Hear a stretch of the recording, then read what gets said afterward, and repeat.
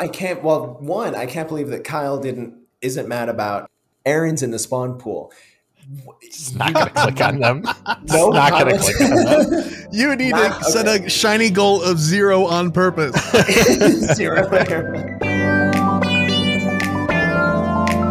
You're tuned into the GoCast podcast, your one-stop shop for updates, news, tips, and community in the world of Pokemon Go. Thank you for listening. It's time to Roggen-and-a-Rollin with this month's Community Day Pokemon. A new Ultra Beast is here to steal the show. Another new Ultra Beast reminds us that paper cuts can be serious. And more on this episode of GoCast.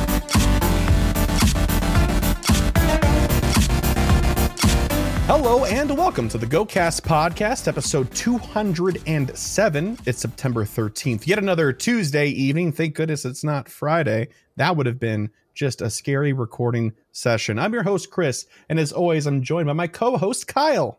Hiya. Hey, Kyle, how you doing? I'm doing okay. You know what? I actually don't care because Mitch is here. Yep, Mitch is our guest today. Yeah. How's it going, man? How are you, Mitch? I'm in the building. I'm good. I'm trapped inside a glass box at my school. I got in here and I don't know how to get out. Is it a glass box of emotion or just a regular one? Is that emotion? Yeah. I'm feeling something. Yeah, it's good. I don't know. Yeah, things are crazy.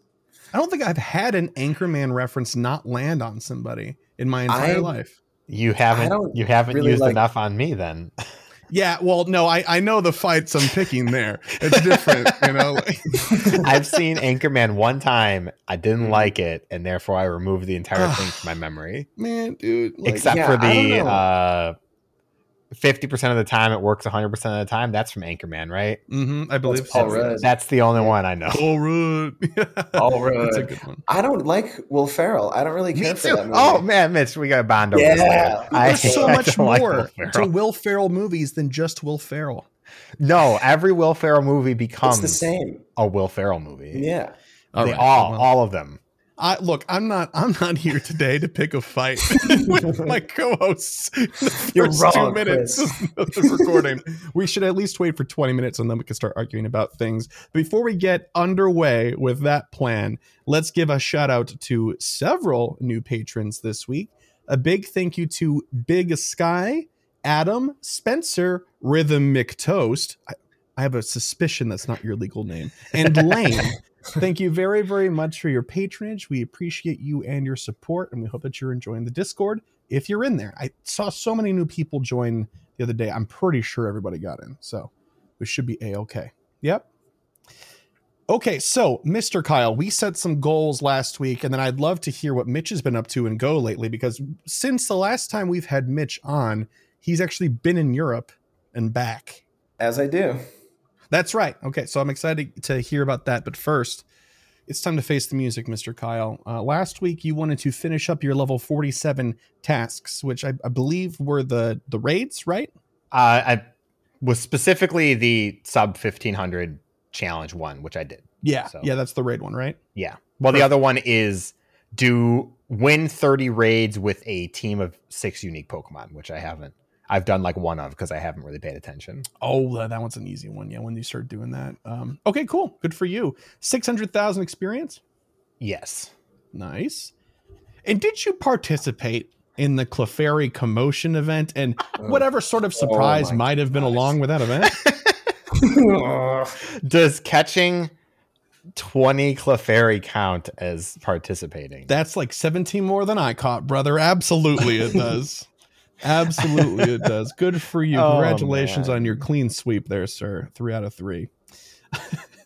For myself, I wanted to get 1 million experience. I am actually 200,000 short, so I can't in good conscience say I got that because that would be a lie. 2 shiny Deoxys. I did that. I got them within like 5 raids. It was really quite lucky. I saw online a lot of people were like, the shiny rates didn't feel boosted, but that was the opposite of my experience. Did either of the two of you do any Deoxys raids and have any shiny luck? And what was your sample size like? I did like 3 Deoxys raids. So any shiny though? No shiny. Okay. I don't care for Deoxys. I don't don't need the shiny. Like it doesn't mean that much to me. So I was like, pass. Is it because he's made out of spaghetti and you identify as an antipasta salad? Oh, No, it's kind of God. boring. It's not really relevant outside of the defense for PvP, but you don't need to like That's true. grind it to get a usable one unless you're going to try for training, which is never going to happen for me. So You can't even trade them because they're mythical, right?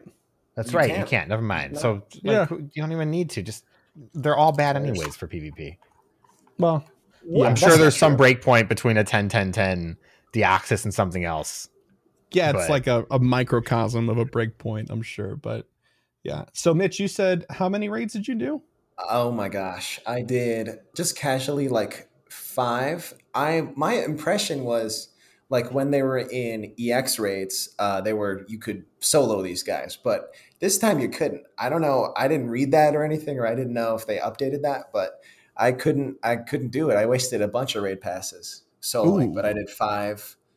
I did like 1 of each pretty much because I like Deoxys is very cool, but no pressure because I have the first time they came around, I got a shiny of each form. So, I'm good. Nice. Okay, cool. Nice. Good for you. You got the full set. I'm just missing attack form now. The 2 I got were unique, and they were 2 I didn't have. So very lucky in that case. But Which one? Mitch, the super player, is here to show me up yet again. Can I say? I leave for 3 months and then I come back. I'm like, yep. Sorry. Yep, you're just Better. flush with shinies. I understand. And then I also wanted to participate with the in the Clefairy commotion, and as I said, I caught 3 Clefairy, so I'm going to count that as a yes because there was nothing else to do. All right, so I'm going to hold discussion on Clefairy commotion until we actually get into news. But first and foremost, Mr. Mitch, how have you been, man? It's been a little bit since we've had you on. What have you been up to, and anything crazy and go? Oh my gosh. Yeah, it's been a while. I have not spoken with my voice about Berlin. So I'll talk about that first. That's the first thing. That was the single greatest weekend of Pokemon Go in my entire life. It was so great. Awesome. Berlin is a very fun city, and just the spirit of the people there. Like I missed it. I missed kind of the group experience when I went to 2019 in Chicago because I just went by myself. I was a little scrub. I was just like running around by myself through the mud. But yeah, I met Triptondo. I met Boris. Yeah, a couple other people that I'm forgetting on now because that was like 2 months ago.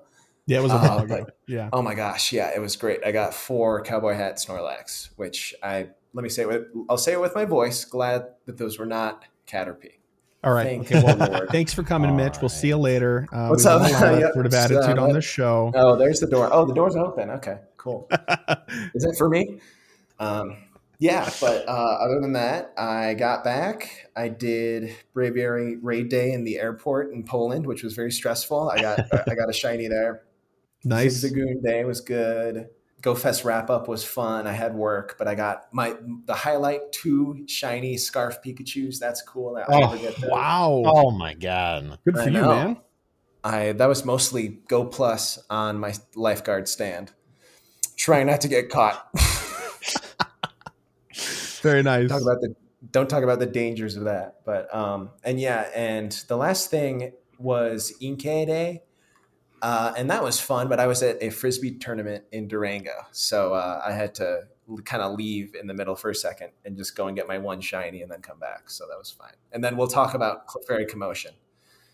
We absolutely will talk about Clefairy commotion. But one thing that I want to make sure we touch on before we move on for you is you are an athletic, fit person. And so I'm curious how you feel. You're welcome. I'm curious how you feel about the adventure incense. What's your experience been, and have you been using it at all? I'm so glad you brought that up, Chris. I totally forgot because, I was texting you about this. I had a really good one today, but my first few, I was still in Sweden and I had nothing else to do. So I would go at some point, like the very first one, I was out late at night, and then I got home, and then I'm like, wait, it's 12 o'clock and there's this weird blue incense. So I went out and I did it. I walked around like a madman at like 12:10 at night. And So that was my first one. And then the second day I went out and I'm like, oh my God, what is that? A Galarian Moltres? Are you for real? I didn't know about it at all. Oh, I was wow, not paying okay. attention to the news. So I'm like, holy cow. And of course it ran, as we all know that they do. Yep. Mhm. And I'm like, that felt really, really bad. That felt like I was like insulted. I'm like, I didn't even have a chance. No, fair enough, man. And yeah, that's been my experience since. It's just like insulting how rare it is. And it's like, if you're gonna let me see this awesome Pokemon that I love, like I saw Galarian Zapdos, which is like, I love Galarian Zapdos. It's so up my alley. It's like the exact things that I like. And it ran. And like, it's just because the catch rate is stupidly low. It feels Adventure Incense would be better if they just took out the birds totally. Because then it's just terrible, terrible FOMO. That's my hot take. Because then it's like I had a Rhyperior this morning, and if that's the best thing that I could get from my incense, I would have felt great. Like I mean, I saw it on my map, and then I tapped it, and it ran much like a bird. But it's fast as those little legs can carry him, just hustling away. Hobbling away. Oh God. Yeah, so I'm just so interested to hear you say that, because you are also like a main series game player as well. So like, how did you feel about the legendary dogs and stuff? I feel like I just stole Kyle's question. No, I had another suggestion, but it's a good question. So okay, all right. So my question first, and let's see what Kyle has. Well, that's different because you can like there's no way in Go for you to you can see it on the map, and it's like. It's the same one.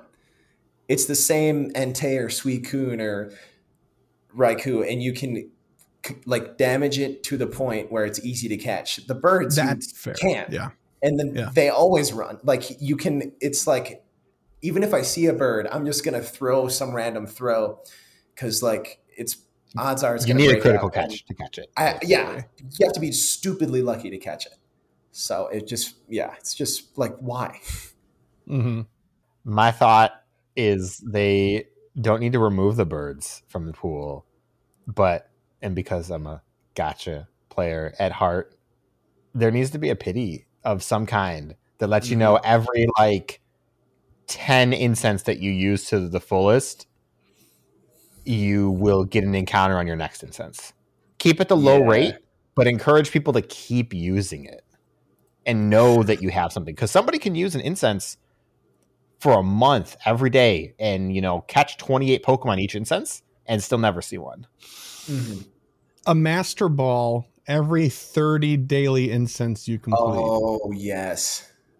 And catch at least, let's say 10 Pokemon or something. Yeah, so there's definitely a on limit, walk. like a meter that fills up. Yeah, because I feel like you're actually putting effort in for sure. I would get behind that. That's a good idea.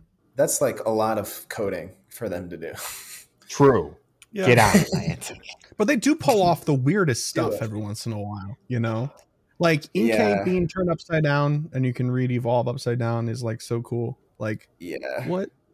Isn't there? Anyway. And there's like even like the coding for like the loophole if your phone doesn't have like a gyro thing. Yeah, like a gyro sensor that works. That's pretty cool. It's pretty neat. Yep. Anyway, you know what else is pretty neat? The news. Yo, what up? It's the news. Okay, let's get it out of the way. Clefairy commotion. I hesitate to even call on anybody because I feel like I already know what I'm going to hear. So let's go with Kyle first. I feel like most people at home would want to hear what Kyle has to say just without anybody else saying anything first. Yeah. I think the thing that I want to say is just to point out that Chris and I had two very different takes on what it was going to be. And both of us were wrong, and it was worse than what either of us thought it was going to be. Which is pretty bad because I was already pretty pessimistic about it. Like I was set for it to just be full odd shinies, and like all the spawns would be Clefairy. It'd be fine, whatever. Kind of silly, but there. No. We got like 30 to 50% of the spawns were Clefairy. Not even everything. And like what? Yeah, there was no bonus for catching, no nothing, no shiny rate increase, no increased spawn density. They just replaced spawns. Like, Yeah. Mhm. oi. Like at the very least, if they had done everything as a Clefairy, somebody would have had the desire to go and grind for it, either XL or for a shiny.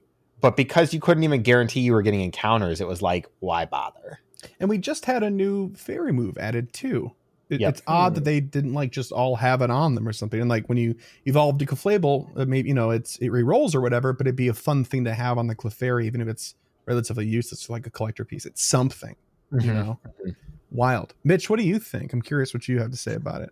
I had, well, because of the way they advertised it, I had this great image of my mind of like being like on campus, like at dark, in like I've played Pokemon in that way in the past, but there's never things that run that late. It's always like done at 8 or something. But like an event that runs till 9 is a great idea because you can play it totally at night.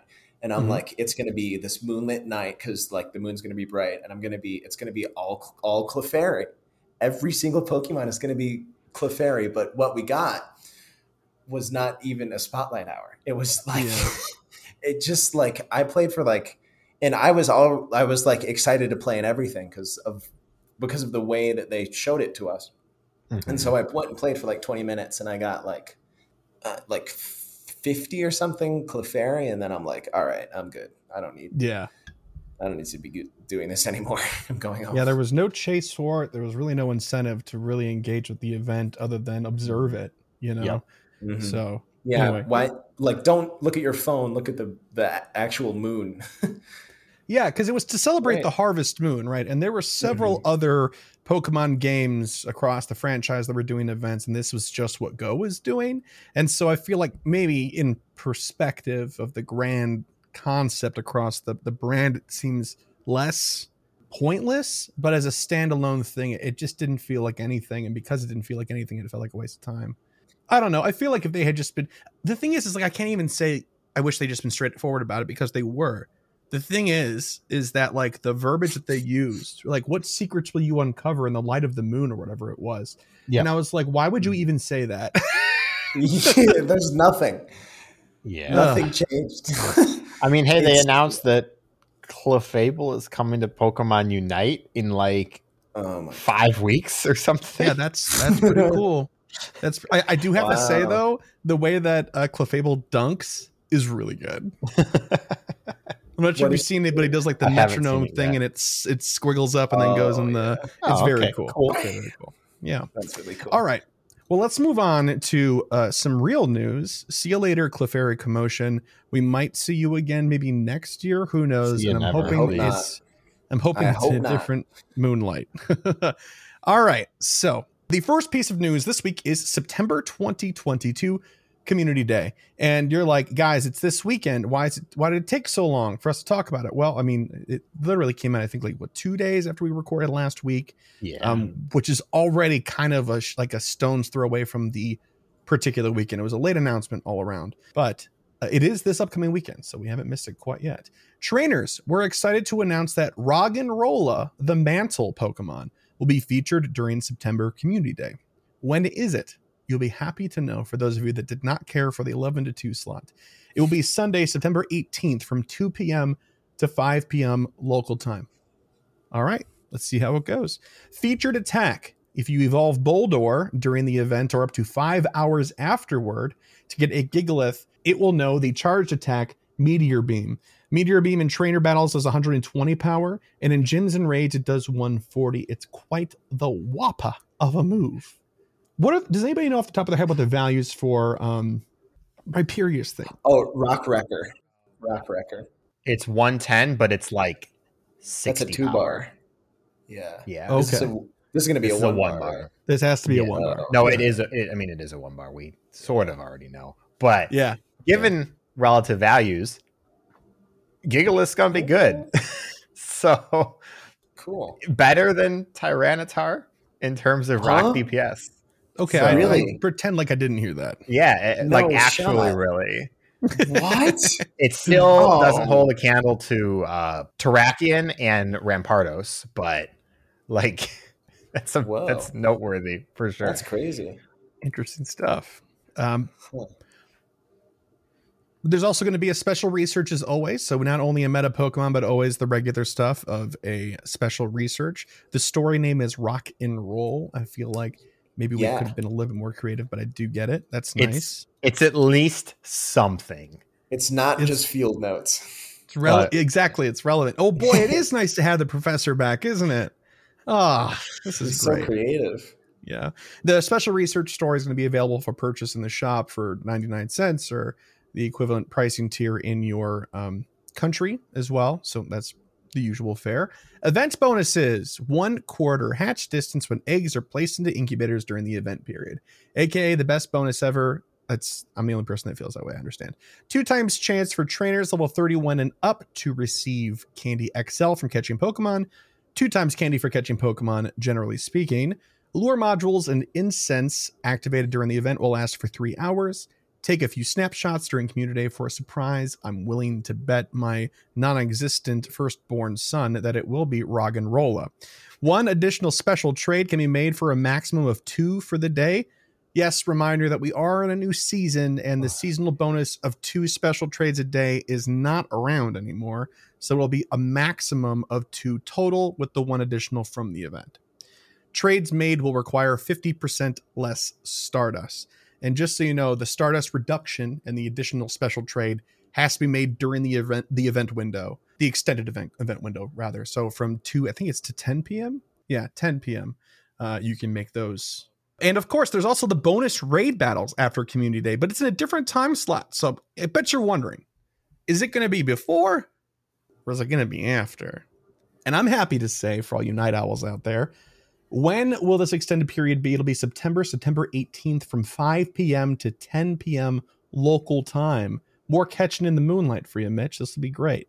Yay. After the 3-hour Community Day event ends, trainers will be able to take on unique 4-star raid battles. Claiming victory in these raids will cause more Roggen-and-a-Rollin to appear around the gym that hosted the raid for 30 minutes. And Boldore will be the 4-star raid Pokemon to battle. So not surprising to anybody except for the time slot, which is awesome. And then, of course, it's going to be stickers. Spin stops, buy them in the store and get them from gifts. Cool stickers.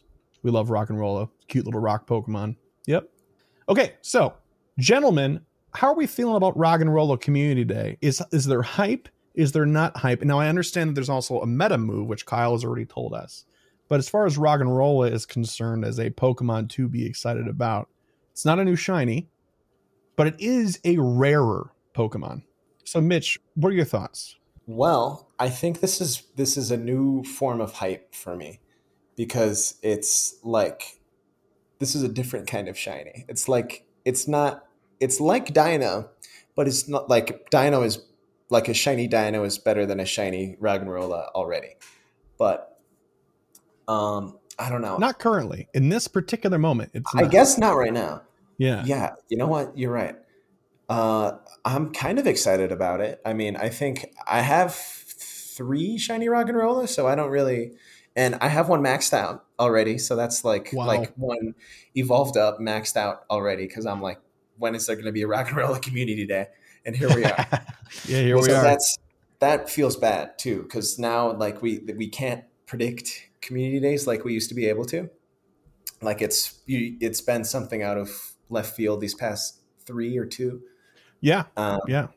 So I don't know. Good shiny, meta defining. That's really good. But why I'm not hooting and hollering is because I'm going on a camping trip again this weekend. But maybe I'll get a billion shinies. But it's happened before, Mitch. It could happen again. There is precedent, which to me means something. To Niantic, I don't know. Fair point. Snivy. Fair point. I'm still mad about Snivy. I'm still salty. You shouldn't be. Thank you, Kyle. One nice thing is I think I'll be home at a time where I'll be able to take advantage of the raid. So I'll have to hit up Ryan about that, Hisui and Ryan, because maybe when we get back, I can actually get some shiny Roggen-and-a-Rollin to evolve. All right. Cool. Yeah. So look Sweet. out. Coming Okay. for you. You got your warning ahead of time, Sports. Run. Run. Kyle, what are your thoughts? Are you echoing the hype that Mitch is feeling right now, or are you kind of about it? It's kind of mid, as the kids say, As the right? kids say. That's what the kids say now. Okay. Yep. As a kid. Roggen-and-Rollin is a cool shiny. I think Gigalith in particular just looks really good. So it's nice to have more opportunities. I think I have one shiny Roggen-and-Rollin, so be getting more. And that's about it. Yeah, the move is actually really good, but like I already got Rampardos made. I'm not gonna make one just because I have a community day. So why not? That's kind of what it's for. Yeah. Well, because I have 3 Rampardos and 2 Tyranitar and a Terrakion. What do I need a Roggen-and-Rollin for? To replace one of the Tyranitars I already spent, 400,000 dust on? I don't know, man. Sunk cost fallacy. No. It's already cutting. It's already doing the job. It's fine. Okay. That said, but it could be doing a slightly better job. Yeah, it could do it 2% better. You're right. No, like a 1/10 of a percent. But like, I don't have enough Stardust to just willy nilly do that. Yeah. That said, there is something missing from this community day, and I'm curious if other people have noticed it. Oh no! I know what it is. I'm letting Mitch. I don't know. It was called out for us, though. It was called out for us from another source, so it's not fair. Yeah, well, I mean, it's because I take all this information in all day, literally every day. But right. There's no group bonus of any kind. So there's no trainers who catch more near this lure get extra anything, and like that's kind of a bummer. They're transitioning to this bonus for raids, but nothing they're doing is kind of encouraging people to be out there like they said they wanted to, which makes me wonder when they're going to cut the 2 times candy for catching or reduce the XL chance, because they want to get people comfortable with the idea of the 3-hour days. They've done that. People still aren't happy, but it's a compromise. Mm-hmm. They wanted to get people out there, so they had the group bonus. Well, I'm assuming according to them, people are out there, so they're going to remove that now. And then we got to see where we're going from there. So the thing for me is that I know that the group bonus was supposed to encourage people to play together more, but I thought it was just also a great bonus, just generally speaking. I thought it worked well. I thought that, it gave people an excuse to play a little bit differently than normal. Like, I'm going to go to a place with people on purpose instead of like, I'm going to hang out by myself today because it's not going to impact my bottom line at all. Now it does encourage social behavior. And so to remove that seems counterintuitive. And it's not the only counterintuitive thing in the news section today. So we'll get to that. We're getting mixed signals from Niantic in a few of these things here, these small changes.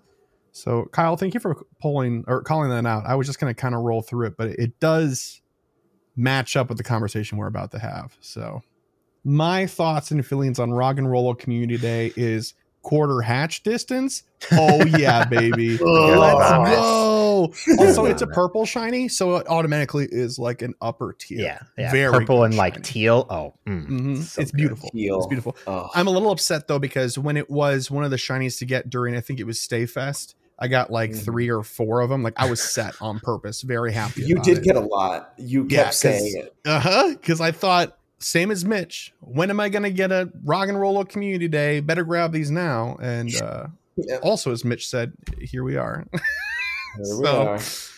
All right. So enough teasing the importance of the next news article. Let's hop into it. It's the Test Your Metal event. Okay. I'm going to read the description first and then a small note. Trainers, steel yourselves. The Ultra Beasts Celesteela and Kartana have emerged from Ultra wormholes all over the world, with Celesteela spotted south of the equator and Kartana found in the north. Other steel-type Pokemon are appearing in the wild, including Togedemaru, the roly-poly Pokemon. It's a Pikachu clone from which generation? Kyle, I know you keep a list because you dislike them all. I mean, it's Gen 7, no? Yes, yeah, and it's electric steel type. Some Pokemon are even armoring up. Mega Aggron will make its Pokemon Go debut in Mega Raids. Chris, this is your time. I'm here. This is me. I am here. We can't wait to see what challenges trainers overcome with their steel type Pokemon. It's time to celebrate some of the toughest Pokemon out there. Let's go. All right. So first of all, I would like to say that Kyle and I kind of called this. We were like, what if it's a steel based event? And then Kyle's like, what if they didn't spell it METAL to be funny? And I was like, there's no way, but maybe. And it happened. Yes. It happened. I'm sure I'm misremembering that 100%, but whatever. We definitely made a play on, what do you mean? They would totally just spell out the pun. They wouldn't let the sound speak for itself. And they let the sound speak for itself. I guess so. Phonetically, there we go. So when is this event? It's starting on Friday, September 16th at 10 a.m. and it's running until Wednesday, September 21st at 8 p.m. local time. All right, we got a few big debuts like was announced in the description. Again, that's Celesteela, 5-star raid boss. It's running from, it's actually already out, Tuesday, September 13th to Tuesday, September 27th. So it's a little bit longer than the event window in and of itself. But that Ultra Beast 5-star raid is only available in the Southern Hemisphere. Now, in the Northern Hemisphere, you're going to see Kartana, the drawn sword Pokemon. Same deal for the same amount of length, except that it's in the Northern Hemisphere in 5-star raids. So in other words, make sure you're sending your friends in the other hemispheres these raids. They will love you forever. A new Mega was added, Mega Aggron, and it's making its debut. It will be in Mega Raids from Friday, September 16th to Tuesday, September 27th. So it will start when the event begins and not before, but it will persist through the event just like the other, the 5-star raids are, right? Another debut is Togedemaru, as we mentioned. That's a brand new addition. Event bonuses for this event is increased chance to receive Candy XL for successfully catching Pokemon with nice, great, and excellent throws. Again, that's anti-auto catcher, but for Candy XL, I think we would make an exception. Increased candy for successfully catching Pokemon with nice, great, and excellent throws. So just candy in general and XL if it applies to you if you're trainer level 31 and up. Wild encounters, Magnemite, Pineco, Nosepass, Aeron, Beldum, Bronzor, Drillbur, Ferroseed, Togedemaru, Prinplup, and Galarian Stunfisk. Some more Galarian Stunfisk candy for you, Kyle. All of it, of course. It's time, yeah. And in raids, I'm happy about this. 1-star raids, we're starting with Scyther. Oh, yeah. Beldum, Shieldon, Clink, and Togedemaru. In 3-star raids, Magneton, Skarmory, Mawile, and Lairon. And we covered the 5 stars in the Mega. You know what to expect. In eggs, we're getting another 7-kilometer egg shakeup. It's going to be Alolan Sandshrew, Alolan Diglett, Galarian Meowth, Riolu, and Galarian Stunfisk. In other words, Riolu and some other Pokemon that aren't Riolu. I guess Galarian Stunfisk people would want to hatch because you get Candy XL from it and stuff. So it's the Riolu egg pool because they know people still want the shiny. It's a good shiny. Absolutely. Yeah. Field Research Task Encounters, you can get a reward encounter with Magnemite, Pineco, Nosepass, Drillbur, Ferroseed, Togedemaru, and Beldum. You can also receive Steelix or Caesar Mega Energy from Field Research Tasks. And there will be a timed research that's focused on catching Steel-type Pokemon. So, like the catch 25 Steel Pokemon, stuff like that. And the timed research will reward Aggron Mega Energy and encounters with Togedemaru and Aeron. So if you're a free-to-play player and you don't have a lot of spawn density around you, go do this timed research and you'll get your Togedemaru. And you won't have to worry about finding one in the wild. It'll be nice. If it's rare for some reason. I'm hoping it's not. But that's that. Okay, so Test Your Metal event. Kind of an exciting event. Lots of new Pokemon. Lots of debuts. Lots of unique things like these. Event bonuses are very cool. The raids are pretty decent. Kyle, let's start with you this time. What do you think about Test Your Metal? Is it what you thought it was going to be? Almost exactly, minus one thing that I'll talk about at the end. But the spawns are fun, minus the Prinplup, but it's an evolution, so that bonus, as long as it's not impossible to catch, which it usually is. I could care less about the 7K eggs. I will not hatch any. I have not hatched any eggs since GoFest. I've only used the free incubator. Okay, that's different. But like it's hatching a 10K egg right now, so I'll get that like I don't know, on Wednesday or something, Thursday. How long are your shifts between now and then? That's really the question. Yeah, I'll probably hatch the one egg between those two shifts. Okay. And like that's kind of about it in terms of spawns. Togedemaru is Dex filler, so who cares? Someone loves it, so there's that. You know who loves one Togedemaru? Who? Zoe. Okay, I mean that Aw. totally fits completely. Mm-hmm. Does Zoe Hi, like Zoe. all Pikachu clones, or is Togedemaru special? I believe I know that she's fond of Emolga as well, if I'm remembering that correctly. Yeah, but I can't think of any fits. other That's specific. It's totally in example. character. But Zoe, if you're listening, I also hashed a shiny Togepi today, so shout out. Oh my Okay, god! anyway. Get out of here. Sorry. Anyway, I'm going to talk about. But I don't know anybody else that specifically is like, I love Togedemaru. So, while I had an example ready, I don't have any other sample size. So I want to talk about the elephant in the room, though.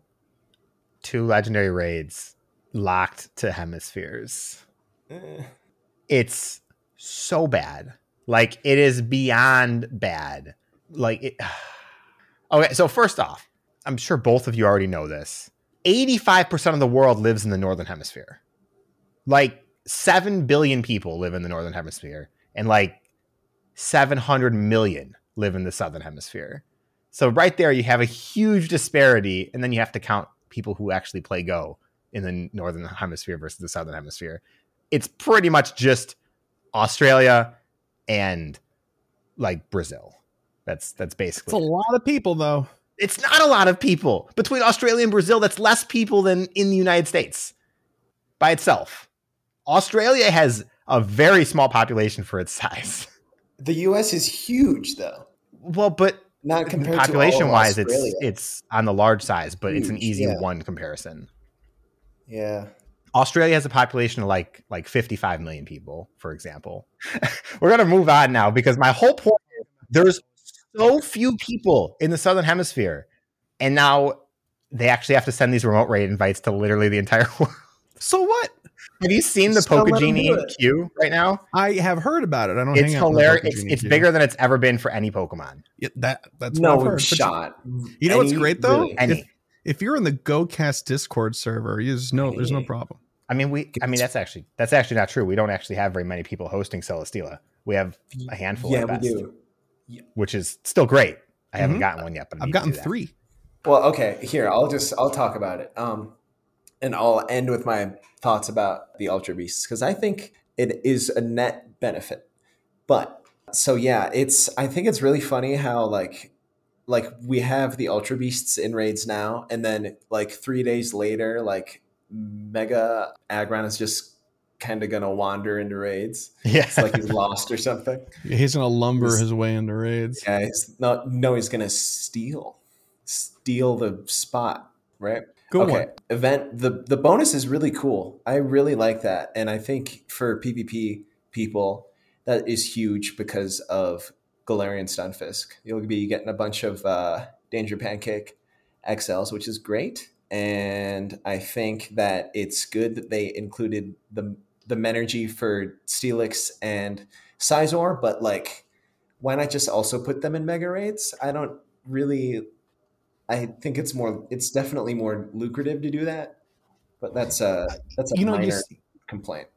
You say that though, but if given the choice of all 3 of those in raids, now take away the fact that Mega Aggron is brand new, you will never raid Mega Aggron, more than likely.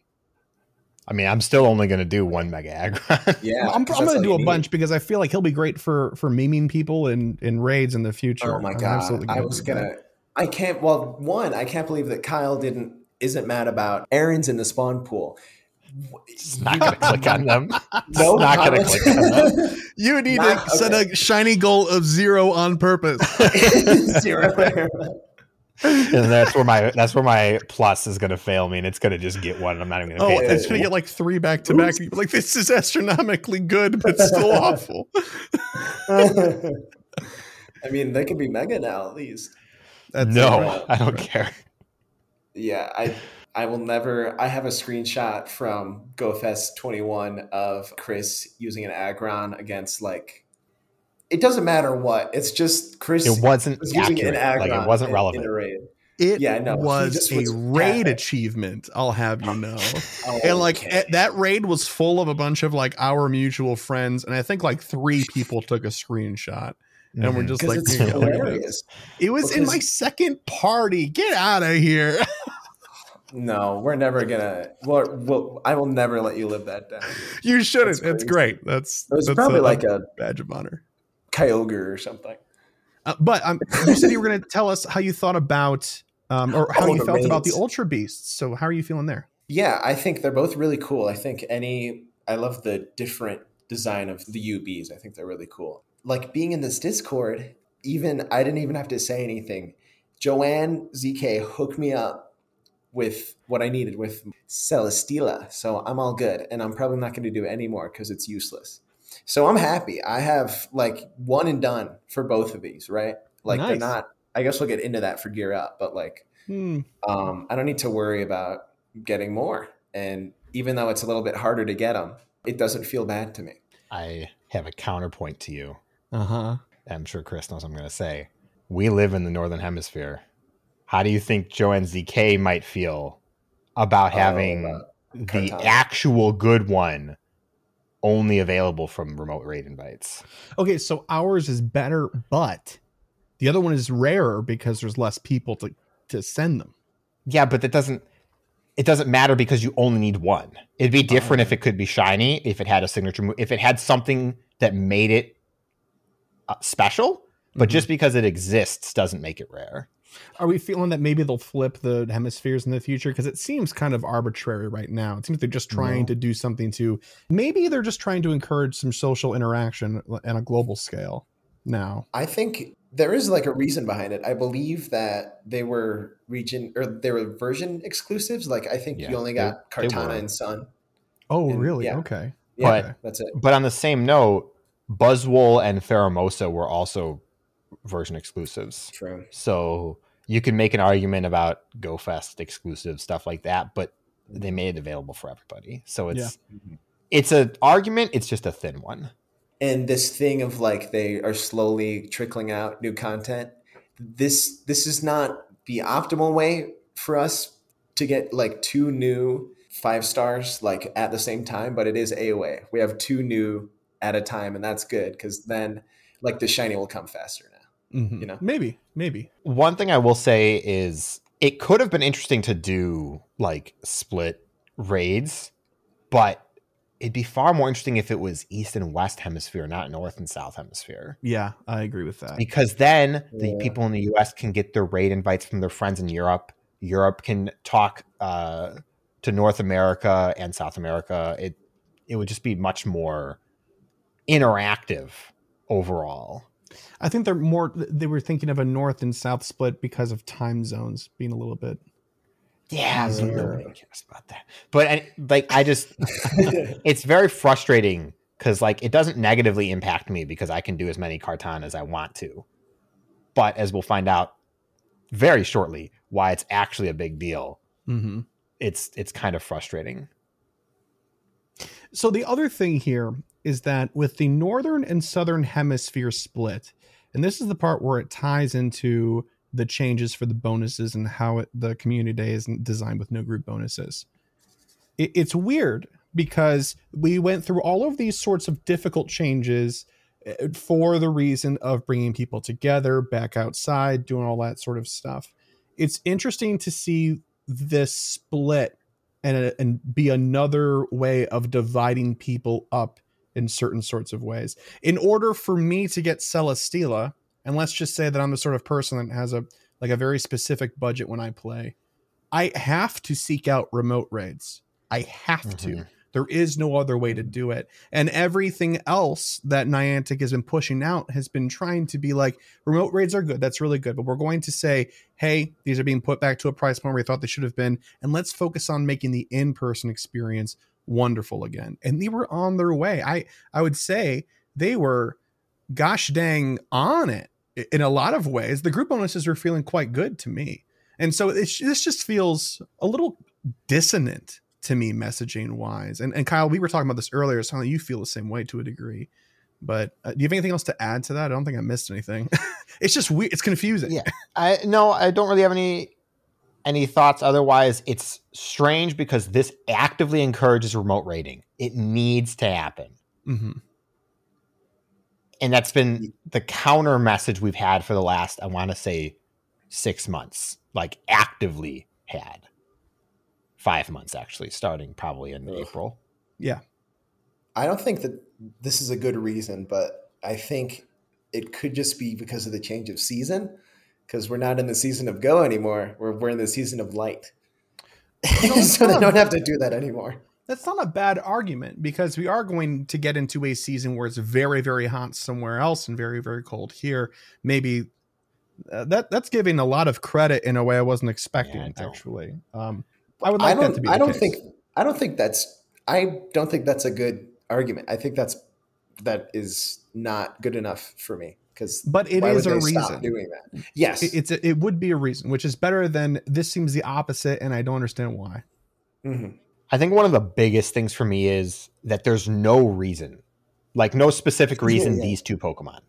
You can make the argument for the region exclusive, but that's not good enough because we've had that how many times over for other raids now. Mm-hmm. What makes it okay for Celesteela and Kartana to do this and not, Solgaleo and Lunala? They're regional exclusive if you want to be real difficult about it. That's their defining feature. It's how they sell the main series games. True. And so it's like, is this an experiment to see how well it works? How they keep selling remote raid passes, even though they tell us not to do it? I don't know. Yeah, many questions. I'm willing to bet that them increasing the price point up those 50 coins and all these other bonuses and stuff probably hasn't put a big dent in the remote rating numbers. Not even a little bit. No. Right. All right. Well, anyway, interesting stuff. This event is going to be pretty sick. The messaging is a little bit strange, but that's okay because we're getting 2 spectacular new 5-star raid bosses. I know Celesteela isn't exactly that useful, but it is such a cool Pokemon. And I know we haven't mentioned it on here. I think actually maybe we did for one of them, the Xurkitree one, but there's they put out these little found footage, almost like horror skits of encountering these ultra beasts in the wild. And it looks like the cameraman gets destroyed at the end of every single one of them. But the Kartana one is cool because Guzzlord's in it too. Guzzlord. Yeah. He's coming. Excited. Oh Lord, he coming. On that note, I think we're ready to move into Gear Up. Let's do it. All right, this week on Gear Up, you're going to need to steel yourself for some paper cuts. Oh, ouch. We're going to talk about the Ultra Beasts, what you kind of need to know about them. We're not doing raid guides this week because it's kind of self-explanatory. But first up, Celesteela. It's steel flying. That's it. I'm not going to tell you anything else about it because there's nothing else to know. Maybe we'll do the Pokelore next week if nothing else comes up. It doesn't have stab, fast, and charge moves at the same time. I think it has Air Slash, and that's it. That's the only, and then it has Heavy Slam. So 1 steel, 1 flying, and that's it. You can't even run it if you want to as either steel or flying. I'll let you know, man. I did one of these raids today, and it knew Body Slam. Yeah. I know that, but that's not stab. No, I'm just saying it casts Body Slam in the raid. I'm like, what are we doing? I mean, it's funny because it's the heaviest Pokemon in the game. So, there's that. Oh, is it? Huh. Yeah, and it's and it could 999.9 kilograms in the Pokemon. Wow, it couldn't really just push it over the edge, huh? No. Just one more man. Maybe I'm wrong. Maybe it's the second heaviest. I know it's on that list right there, but now I'm questioning it. Someone's gonna. Is there a black hole Pokemon that would have the most mass, but not weight? Wait, no. This can't be right. My numbers have to be off because I feel like Mudsdale is 2,000 kilograms. What? Maybe that's. I'm gonna look it up afterwards now and have to correct myself.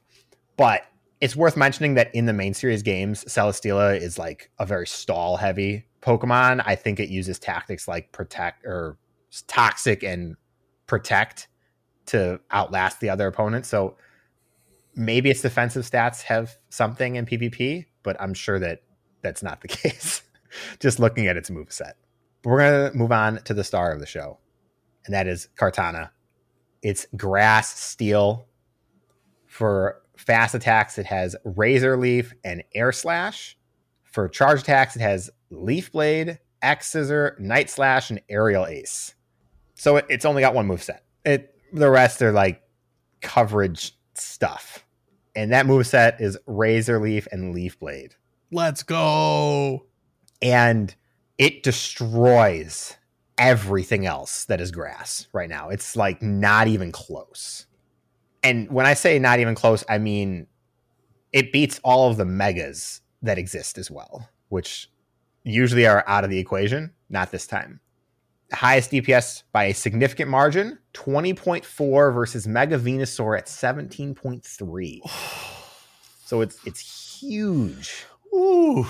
It's actually a very tiny Pokemon, but it's huge. Oh, small boy. Small boy for sure. Forget trying to throw a Pokeball at it. Yeah, I gotta pinch and zoom in before I start throwing my Pokeballs. Like, come on.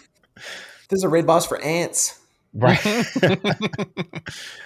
Now, its TDO is not that great compared to some options like Zarude or maybe even a Tangrowth, but its DPS just trounces everything else that it doesn't even matter if it doesn't live that long.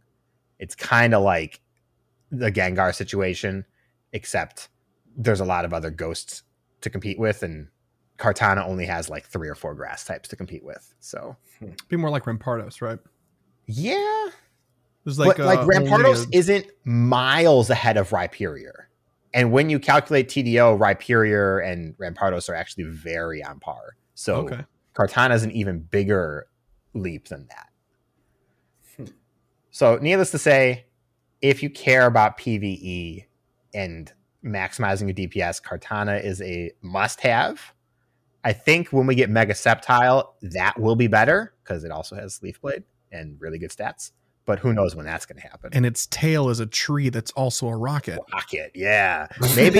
Maybe in like 6 or 7 months, we'll get Hoenn Tour out of nowhere. And then we'll release Kecleon, and we'll get all 3 of the megas at the same time. Oh, I would be so down. Until then, you're stuck with Kartana and leave the Celesteela at 1 unless you really want a hundo for some reason. I don't know why you would, but if you're collecting it. For when a move shakeup comes along. I don't even know what that would do for Celesteela. Is it better than Skarmory? No, it doesn't have a Steel Fast move. Okay. It doesn't have a Flying Charge move. It can't be better than anything. That's a shame. Is it cooler than Skarmory? No. No. Skarmory I would is say cooler. yes. I don't think they're comparable. One's a skyscraper. It looks like bamboo, but also a lady. And then the other one's a bird, but it's made out of metal. The simplicity is a little bit more better. But I think Celesteela's design is brave. It's courageous. Its arms are floating guns like Rayman. It's like war Rayman lady. It's like they filled out Mad Libs. They're like, okay, what's the type? Steel. What's a secondary type? Flying. I don't care. Mix those 2 up if you really want to. That's fine. I don't know. All right, give me a proper noun. Woman. Give me another proper noun. Bamboo. Give me an attribute. Steel. Gun. Okay. There you go. Okay. You know, I need to interrupt this rant now just to confirm my weight comment earlier. Celesteela is 999.9 kilograms, and Mudsdale is 920. I'd confused Mudsdale's weight in pounds to kilograms. So there you go. Celesteela is the heaviest Pokemon in the game, tied with Cosmo M. Jeez, He's very dense. Say that name. Jangmo-O Cosmo. Yes. And also, Kartana is tied for the lightest Pokemon. Oh, it is the same weight as a Ghastly. Oh, cool. Which is to say basically no weight whatsoever. 0.2 pounds. Nice. Excellent. Okay, well, thank you very much, Kyle, for a great Gear Up section. That means that we're already in Pokelore. Woo! Mr. Mitch, would you like to take Pokelore as is tradition when we have you on now? I'll record it every week if you want. Okay. All right. Here we are. This is Pokelore. This week it is Kartana, the drawn sword Pokemon. Kartana is a small Ultra Beast that resembles an origami human. It appears to be folded out of a sheet of paper which is white on one side and orange on the other, like origami. I just added that in. Its head is folded slightly inside its body and has a four-sided star in the center, but no discernible facial features. Its head opens and closes similar to a paper fortune teller and seems to function as both an eye and a mouth. On top of its head are two short antennae or horns that are wider at the top than at the bottom. It has long, thin arms that resemble katanas with a yellow sheath-like structure around the upper area. The sheath connects to a red, slightly raised hexagon on its torso. Extending up and out from the base of each sheath are three yellow projections that are nearly as long as its arms. Its legs appear creased with areas of red visible along the edges. I was just looking at it, and I think it's yellow and not red. Huh. I'm just saying, I got to pause for a second. I'm really offended because it starts this thing off with, it appears to be a sheet of paper, white on one side, orange on the other, and then says red twice. Oh, no. It is it's like yellow orange, and or orange. There is no red on this Pokemon at all. I think I think you're right. Looking at it, yeah, that's orange. Okay, I'm going to say orange from now on. Its legs appear creased with areas of orange visible along the edges. Nice editorial. Kartana's light, thin build makes it one of the lightest Pokemon in existence. All right, I guess no more comments about that, right? Nope. That it's very geometric. There are a lot of shapes. Yeah, but like not to a fault like Necrozma is. I did get excited about talking about Necrozma. Yeah, and then we had other Pokemon come in, and I was too excited to not cover Necrozma this week. That's fine. Part B here is, despite its small size compared to other Ultra Beasts, Kartana is extremely dangerous, as every edge of its body is incredibly sharp. It is, here we go. All right. Yep. This is the good stuff. Guess what it can do? It is able to cut down a gigantic steel tower with one stroke of the blades on its arms. Let's go. Any opponents that try to attack it will also be cut apart. According to Wick, of the Ether Foundation, its light paper-like body allows it to evade most attacks by floating out of the way, but it also makes it highly vulnerable to fire and moisture. As seen in the anime, Kartana can open ultra wormholes and has the ability to speak, only backwards. What? What? I didn't know that. What? I didn't know that either. That's very cool. That's like, oh my god, I don't want to spoil it, but the cry in the anime for Guzzlord is really funny. He's just like, ah! Oh yeah, just yeah. He's just screaming. And there's one more line here. For a brief time, it was the only Pokemon that could learn Cut, a powerful move, by leveling up. I wonder what can learn Cut now by leveling up. Farfetch'd? I no. Farfetch'd? I don't know. Farfetch'd. You're right. Look at that. Oh, cool. Okay. Stats are max CP at level 40, 3677. At level 50, 4156. Wow, that'll be up in your top 16. And it has 139 stamina, 182 defense, and buckle up because it's got 323 attack. Yeah, it does. God. And the best moveset, and boy, is it a good one, Razor Leaf and Leaf Blade. That's right. Keep it simple. Keep it straightforward. Leaves.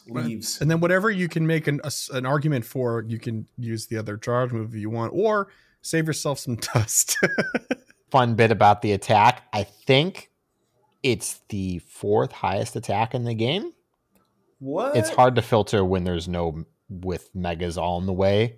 Mm-hmm. It's like 16th with megas, but I think there's attack Deoxys, regular Deoxys, Xurkitree, and then Kartana. So yeah, because Mewtwo has 300, right? Yeah, Mewtwo's 300 even.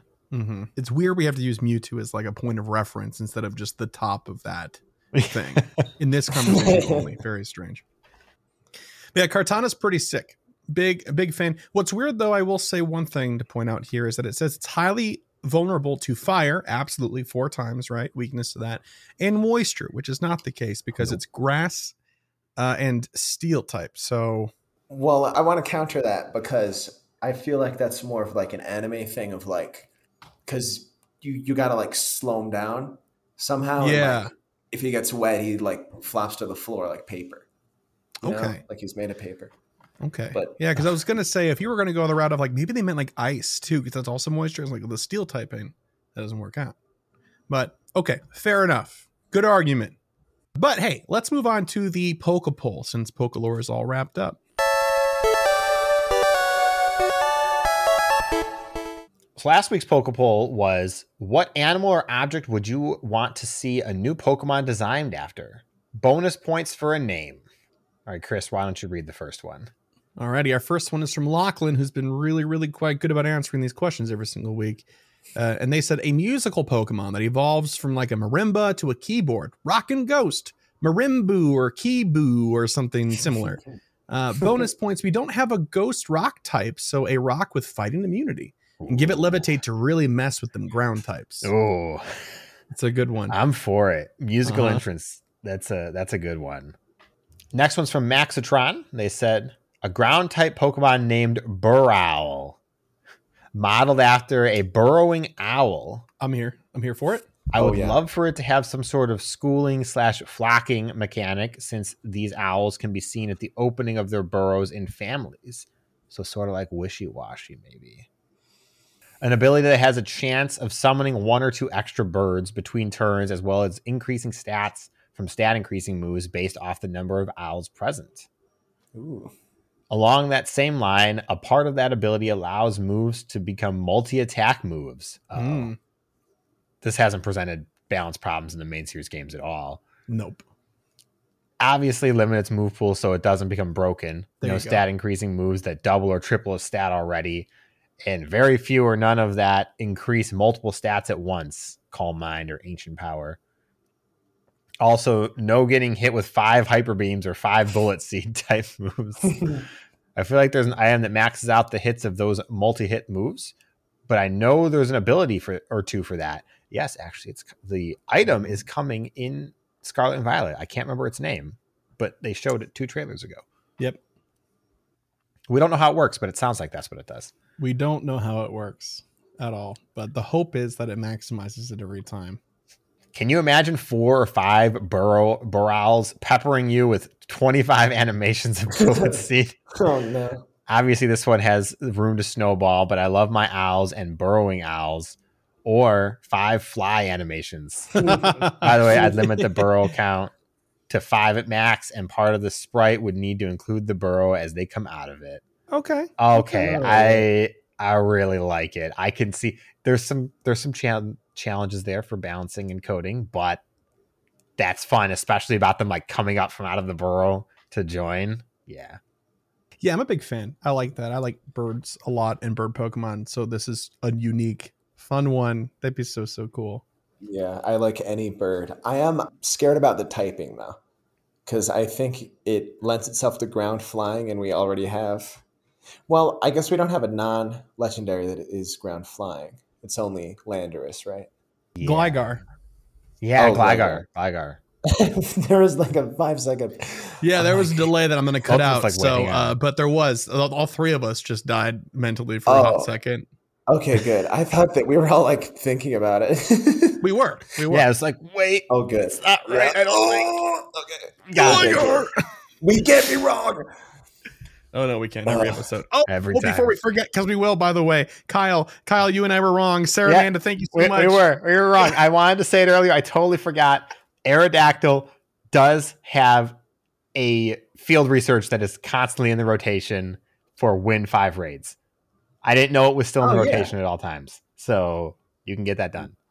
That's always been around. Thank you, Sarah Amanda. Appreciate it.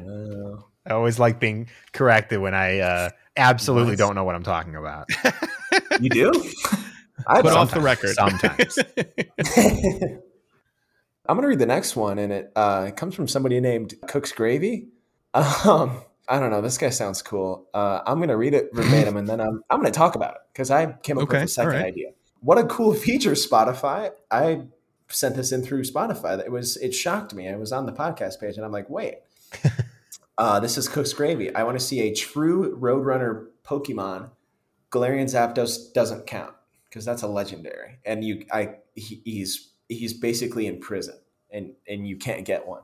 And I think a name, I would base the name off of the Spanish word for Roadrunner, Correminos, because the Spanish name is Corre Caminos, which is like road runner, basically.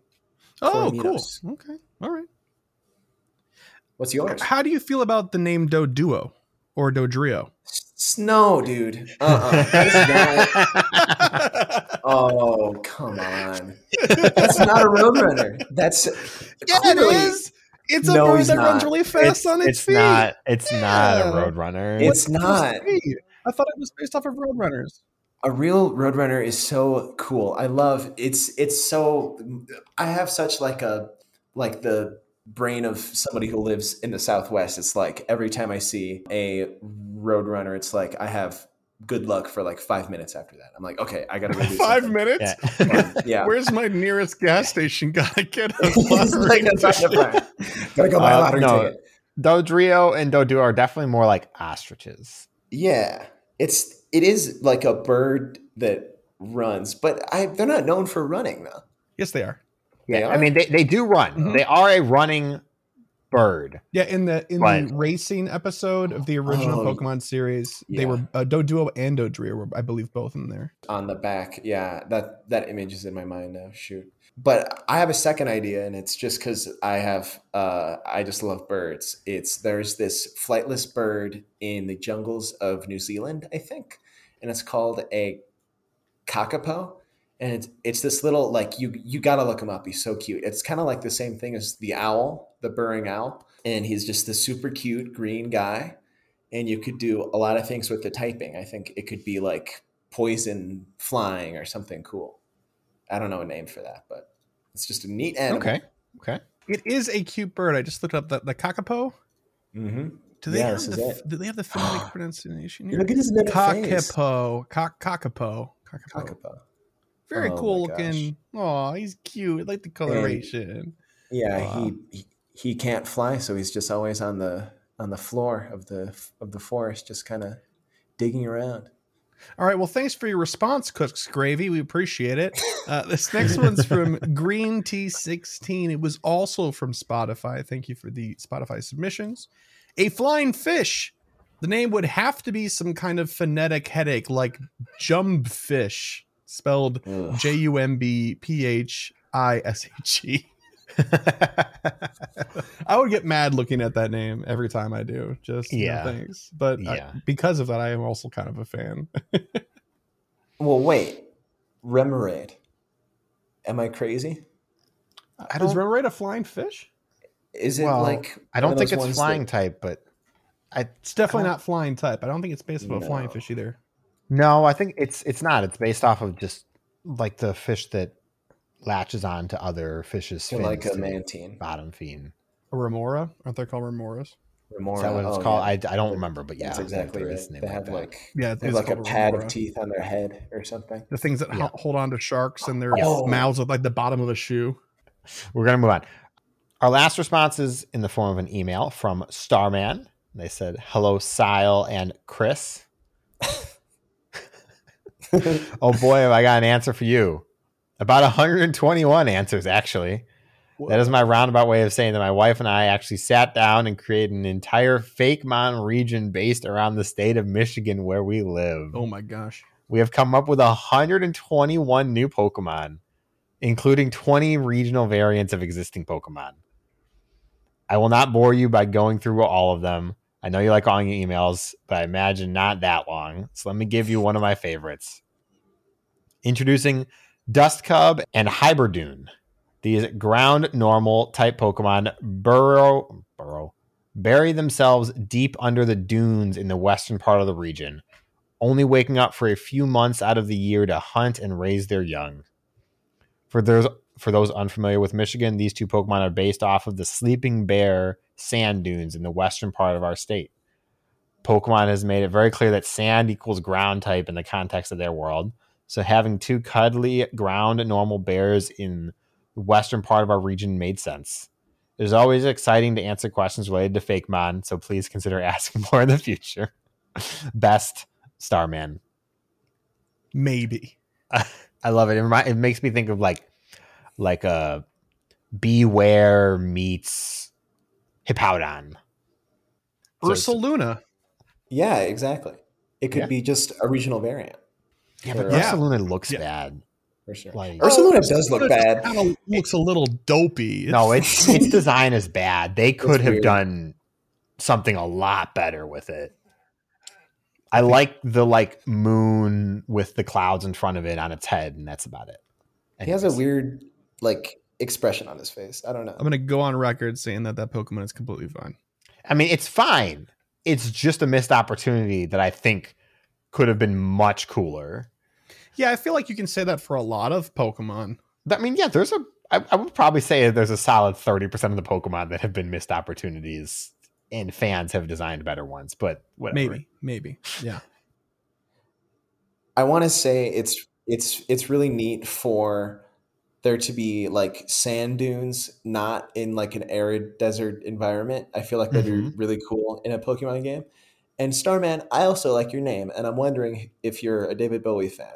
But maybe you are, maybe you're not. But he probably. I would hope so. All right. Because I am. He's on my arm. Wasn't Starman also the name of a platformer from a long time ago? It was in Ristar. That's Ristar. Never mind. It was in Forget it. Earthbound. It's those guys. Okay, sure. All right, so we're going to move on to this week's Poke Poll. What is your number one priority when playing Pokemon Go? Shinies? Hundos? Having fun? Let us know how and why you play the way you do. So I figured this would be a good time to kind of talk about, or celebrate rather, how everybody sorts of they play a little bit differently, because the events have gotten a little bit more complicated in ways that they appeal to different sorts of people. Extra Candy XL for the grinders, extra chances of getting some spawns from the raids and stuff like that for community. And specifically, those are examples. So I figured it'd be kind of cool to check back in on how everybody is playing now, because I think we asked something rather similar about a year ago or longer. So kind of interested to see where everybody's at right now, and if your style of play has changed at all. All right, Mitch, you got an answer? You want to go first? Yeah, I'll take it. Yeah, I have always the consistent thing about my playing has been that I'm a collector for sure. I will trade if I have a lucky trade with somebody. I'll do it for a shiny that I don't have yet, or something that I want.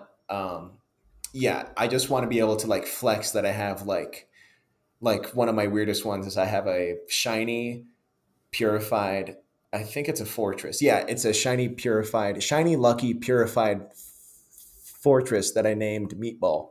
And it's just stupid stuff like that that I really like. But I mean, since I hit level 50, it's definitely more about having fun and playing with other people and trying to get my actual cool college friends that think they're cool because they watch football to play Pokemon with me. It's hard, but it has worked a couple times. You know what the bummer is with the Sunday time slot? It's football season for people that have to pick and choose. Yeah. Oh my god. Anyways. Oh man, do you have anything to say about football fans? I don't like football. Oh, I don't like football either, but a lot of people do. So yeah, I know. No, it makes them really happy, but I don't. When they talk about it, I just stare at the wall. I don't know what to do. I like other sports. I do. Mm-hmm. Football is the only one that I just don't get. Oh, and okay. I don't really get cricket either, but I don't know if I'm supposed to. For us, cricket is confusing. Anyways, Chris, do you have an answer for the Poke Poll? I do. I think for me, I was trying to think about what are the sorts of things I specifically do. Am I a raider? Am I a collector? Am I, more recently a PvPer, I suppose. But I think what it really is for me consistently is setting an expectation and meeting that expectation. And I've had a lot of practice with it where I feel like I'm good at setting one that I feel like is either going to be challenging or interesting enough to keep me motivated in order to meet it for the entirety of the event. And I've also kind of acquired the mindset that if I overshoot my goal by a ridiculous amount, that somehow an even better like story to tell, so I'll just keep going. So I don't know. I feel like that's an important thing. I know it's what we preach here on this show. So that's how I like to play, especially after thinking how I've approached playing the past like year and a half. That is so very Chris and GoCast. That's right. That's right. Branding. Well, Let's go. Man, if that's a Chris answer, then mine is definitely going to be a Kyle answer here. Because like just thinking about this and like really thinking about it, I don't have a good answer because I play Go to just play, like because I like to play the game. I'm not playing because I want to catch 100 of this Pokemon in the day. I like to make sure that I'm catching for candy more than anything because that's what's going to determine what I'm going for when I'm out. But when there's nothing else out, I'm catching for Stardust. So I'm really just playing to have fun. And I don't need a hundo to have fun. I would like shinies, but they don't determine the fun either. The spawn pool has way more to do with how much fun is being had than anything else. And I think that's about it. I know it sounds like a little bit of a cop out, but I'm just there to do what the game has for me. I don't want to hatch eggs. I'll do raids when the raids are not boring, but you don't have to do anything. You can just going out and catching is absolutely a pleasant experience. Yeah, that's kind of what I prioritize when I play is just getting to experience the game itself is really it.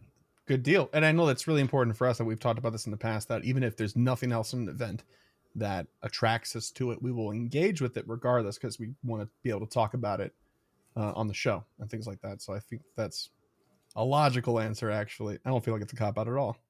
But if you, dear listener, have a cop-out, a logical answer, a passionate answer, it doesn't matter what your answer is. If you have one for this week's Pokepoll question, which was, yet again, what is your number one priority when playing Pokemon Go? Shinies? Hundos? Having fun? Let us know how you play and why you play the way you do. You can answer that question by sending us an email to mail@gocastpodcast.com. You can send us a voicemail to 262-586-7717, or you can answer the question we posted on Twitter, or if you're a patron of ours, we have a channel dedicated to it entirely. But before we get into emails and voicemails and all that other good stuff, we're going to pass it on over to Fish and DeFi, who this week are going to be talking about a number of cups. The top three that I can see here on this litany of a list they have going on is Open Ultra League, Weather Cup, Ultra League Premier Classic, and much, much more. So buckle up. It'll be a good segment.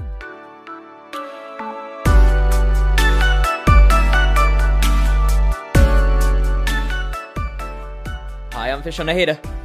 And I'm DeFi250. And this is PvP Corner, the PvP segment that is its own two-person faction. DeFi, what is going on in PvP?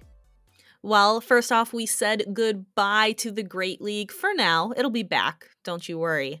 But for the first time in a while, for 2 weeks straight, we're only going to have Ultra League options. So before we dive into what we have coming up in the Ultra League, Fish, how is Great League? I heard you've been keeping up with your sets. Yeah, it's funny because the last ranked season we had, I was coming into this segment going, I won't rush to get all my battles done. I'll take it easy. I'll only do it when it feels right and I'm comfortable and I'm in good headspace for it. I've just gone the complete opposite this time. I've gone I've been must do sets and made sure I've gotten every single battle. I've done every single battle that it is possible to do so far this season. So I'm already up at 300 battles for the season. Wow. Yeah. I'm much less. I'm at 125 for the season, but I've won 73 of them. So I'm at rank 17, but that's about a 58% win rate, which is pretty solid. So I'm definitely doing more selective when I do my sets and when I don't. So I really just do them when I'm focused and I have the time. So by the time you're listening to this, we will be in the Weather Cup, the first Ultra League custom meta, which is exciting. It is an Ultra League Cup where only fire, water, ice, and rock types are allowed. Spoiler, Cradilly is good. make sure you can get yourself a Credilli, get them XLs, because it's a great lead, it's a great closer, it's a great safe swap. It can hit so much of the meta very, very hard. I don't have the XLs for a Credilli, but I've got the XLs for a good Alolan Sandslash, which I think is probably one of the best counters that you can get for the Credilli, because the Weather Balls are super effective, and the Steel type allows it to not take super effective damage from the Stone Edge. Quickly looking at how much candy I need for an Ultra League Sandslash, and it's all of it. I need all of the XL candy. But I have it because Sandshrew had a community day. I actually only need 256 XL candy, not the full 296. I don't need those last two expensive power-ups. So that... Did you use all your XLs on the Great League Sandshrew? No. Okay. So I haven't powered up Shiver yet. Okay. So Shiver is my hundo best buddy Sandshrew, and I have not powered it all the way up yet, but I have 466 Sandshrew XL, so I could kind of pick one or the other, and I'll still have a good amount left over for the other one. After that, we have Open Ultra League continuing and Ultra League Premier Classic, so no legendaries, mythicals, or Pokemon that have been powered up with Candy XL. So that Sandslash that I'll have built for Weather Cup will not be allowed. Some Pokemon that normally take XL Candy to be like a higher rank for Ultra League, they can still be viable as level 40 hundos. So I'm looking at things like Trevenant, Nidoqueen, Steelix, Crobat, Toxicroak. They're all things that you can run as XL in regular Ultra League, but still work just fine as hundos in Premier Classic. And then from September 29th to October 6th, we have Open Master League and Master League Premier Classic, or as we like to call it, GBL Holiday. Nah, I'm going for it this time. I'm going for it. Master League Premier Classic, let's go. All right. I am bummed, though, because I do have a Lugia that's powered up to level 40, and I can't use it in this format. But I do have some Master League Pokemon that do qualify for Classic. Like, I have a Garchomp, a Dragonite, a Metagross, Togekiss, Gyarados, Snorlax, Sylveon, Machamp, Swampert. I do have a Swampert that's at level 40. Probably not the best choice, but it exists. So I'm excited. I want to try it. Yeah, you can make some solid teams out of that.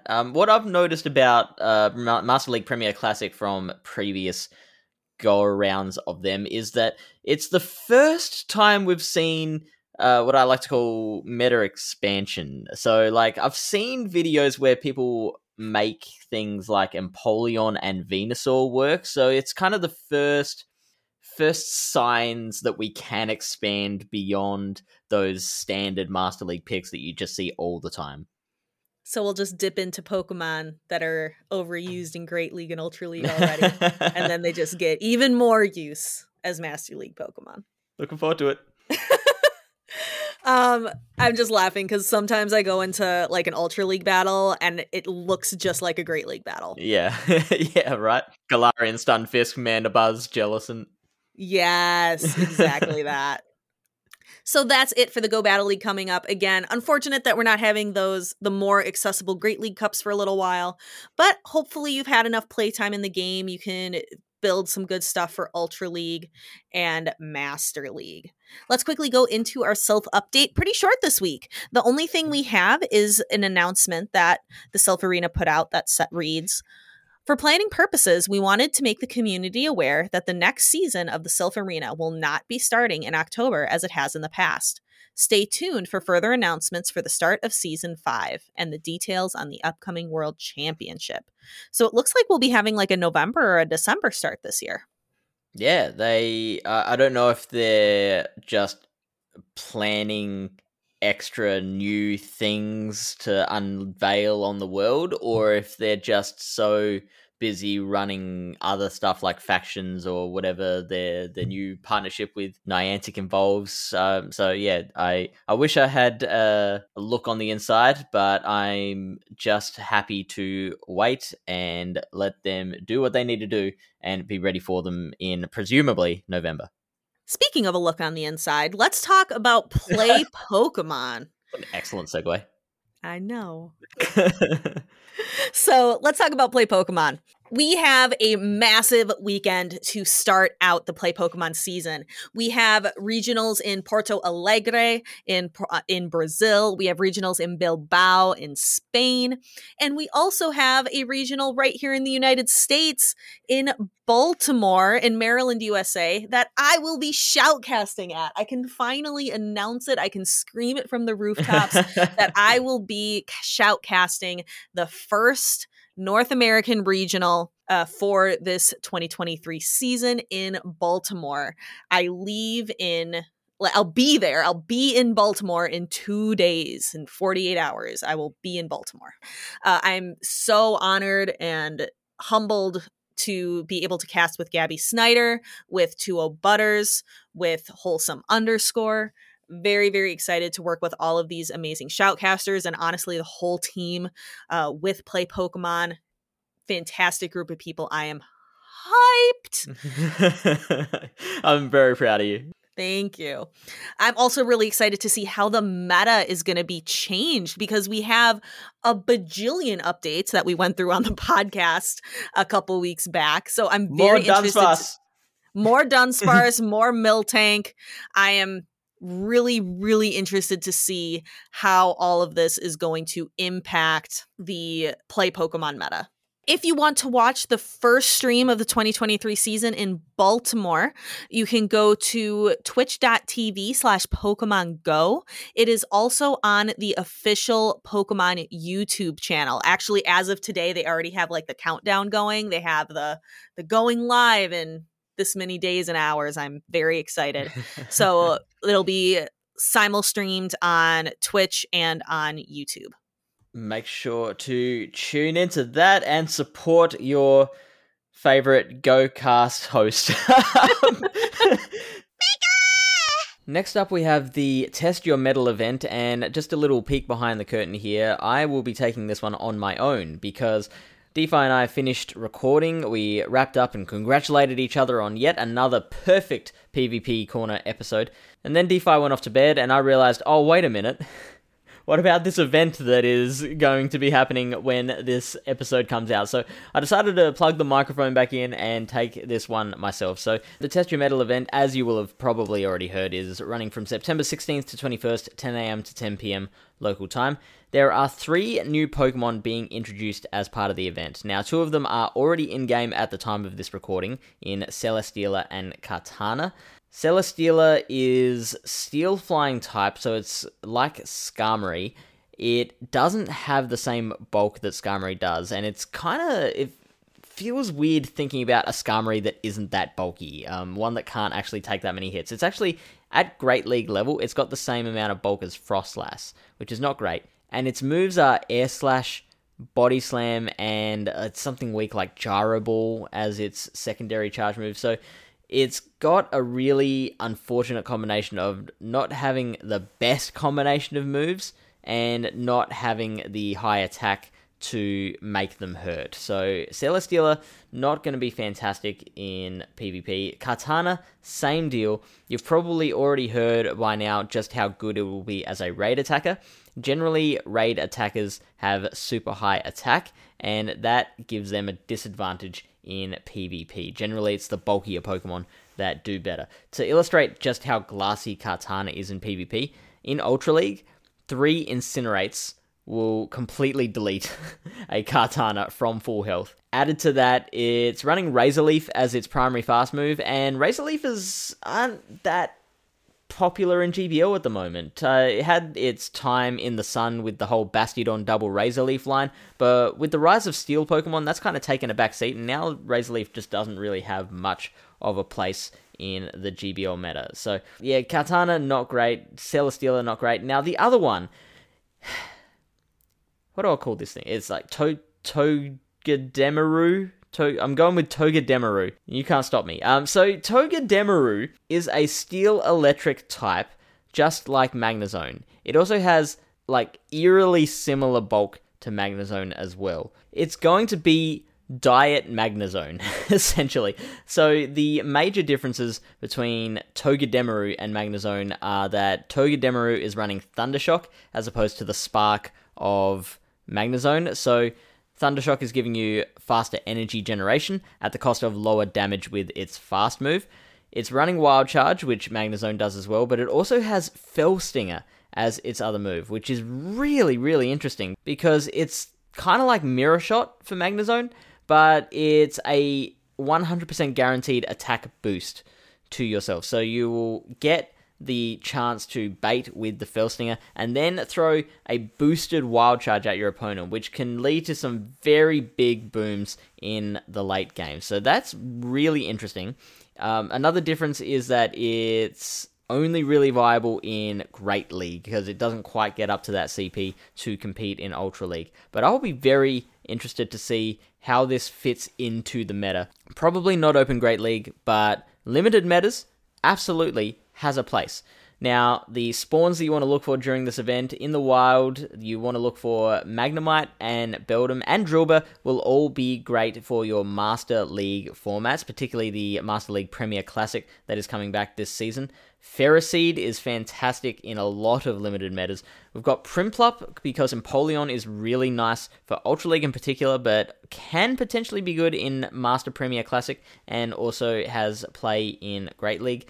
Galarian Stunfisk, of course, and if you've taken care of all that, you can look for your Pinecos for your XLs for Ultra League, or Bronzor, if they ever allow Bronzor back in a Little Cup, or if you want a Bronzong for, I don't know, maybe they'll bring back Psychic Cup. Hope not. But there's always that chance. In raids, we've got Scyther, because Scizor has great play in Ultra League. We've got Beldum, we've got Shieldon, always jump at those opportunities for a Shieldon, Magneton, Skarmory, and if you've taken care of all that, Mawile is better now that it's got Fairy Wind, I think. In research, you've got Magnemite, you've got Drillbur, you've got Ferroseed, and you've got Beldum. And in your 7k eggs, you've got Alolan Sandshrew, which you can get the XLs for to build an Alolan Sandshrew for Great League or an Alolan Sandslash for Ultra League. You've got your Galarian Stunfisks, and some cheeky extra picks are Galarian Meowth, because Berserker has some nice play in Ultra League, and Riolu to build your Lucarios. So that's it for the Test Your Metal event. Now it's time for me to seamlessly transition back in. Should we move on? We should. Our deep dive this week is a mailbag, and this is coming in from Andy. Andy says this is going to be a long email. We will be the judge of that. Let us see. Andy writes, this question will be directed to Fish and DeFi. First, thank you for the work that you do on PvP Corner segment. It is arguably my favorite part of the show, primarily because battling is my favorite part of the Pokemon franchise. But although I thoroughly enjoy your deep dives on a lot of specific aspects of the game, I just finished listening to your most recent episode where you talked about the Season 12 updates, particularly the new moves and the Pokemon getting some love with some better or not so good new moves to help them be more PvP viable. I enjoyed it so much that I felt led to write in. I need some advanced tips for PvP. To give you a little bit of my background and experience, the last couple of seasons I finished at Ace rank. I can get there with little fuss, but once I get to Ace, it's been a real struggle to go anywhere. Last season, I started in Ace around 2200 ELO, but by the end of the season, I went down to under 2100. The last couple weeks were a bit frustrating as I lost more battles than I would have been content with. Now, with the beginning of the current season, I've been a bit more frustrated now because when I got to rank 2, the next set I went 1-4. I would imagine that I should not have a difficult time with the battle so early in the rankings. I was expecting them to get tougher by around rank 10 or so, but not rank 2. I understand that it's the beginning of a new season, so I probably hit all the ones that will go to Veteran and Legend and got really unlucky with that. Or maybe I've been lucky in past seasons. I also understand that PvP is still a growing player base, and with the recent Worlds that just happened, that probably gave more of a spotlight for PvP and more people are trying it out, which is great, honestly. Yeah, so I'll jump in there and I'll point out that, you shouldn't take anything from the fact that you ran into some tough opponents at rank 2. Like it's happened to me as well. Like I have gotten to rank 2 and suddenly run into super meta teams and I've been like, whoa, what happened? But it is purely just, like you said, luck of the draw. This season I didn't run into any like really, really tough opponents until like probably rank 6. The way their matchmaking system works can just put you against anyone at that early stage. I'm guessing that the part I need the most help with is team composition. I understand the basics of PvP, the typings, what's strong against what is weak against others, etc. Which Pokemon are considered meta, baiting shields, timing or counting fast moves, etc. But with the team composition, I probably need some massive improvement. I'm the type of trainer who doesn't want to just stick with the meta throughout an entire season and try to roll with the rankings. I like to try new things and create teams that would be considered spicy, but still good mons. I use PvPoke frequently, which is a nice tool, but I feel like it only does so well before you just try some teams out and see how they do. For example, this past weekend, I tried a team of Tentacruel, Diggersby, and Obstagoon. It looked like a fun team, even though I knew there would be a few holes in it, so I tried it out. It was okay. Up until one time, I got hard countered 2 matches in a row where I didn't even take out one of their Pokemon. Usually when I get to a point like that, I think, okay, this team is awful and I need to do a completely different team. I will usually try to go through an entire set with the same team just so I can see how it can work. But sometimes if battling goes so poorly like that, I will switch things up right away. To sum up and not ramble on any longer, I'm looking for advice on team composition. PvPoke, as I've said before, is something that I check on often. But if you've got other tips or suggestions on how to do better with this, I would appreciate it a lot. I know PvP is far from perfect. It can be very buggy and glitchy, and it can be very unbalanced. But I still enjoy battling, and I want to improve and still have fun with it while also feeling like I can experiment with spicy picks and not do the same meta Pokemon every single time. It'd be fun for a time, but then it just gets old rather quickly. Also, do you pick a Pokemon that you want to battle with and then form your team around that one? That's kind of the strategy that I've heard and used when I did VGC a while ago. So I wonder if that can still transfer over to Go battling. How do you figure out your team compositions?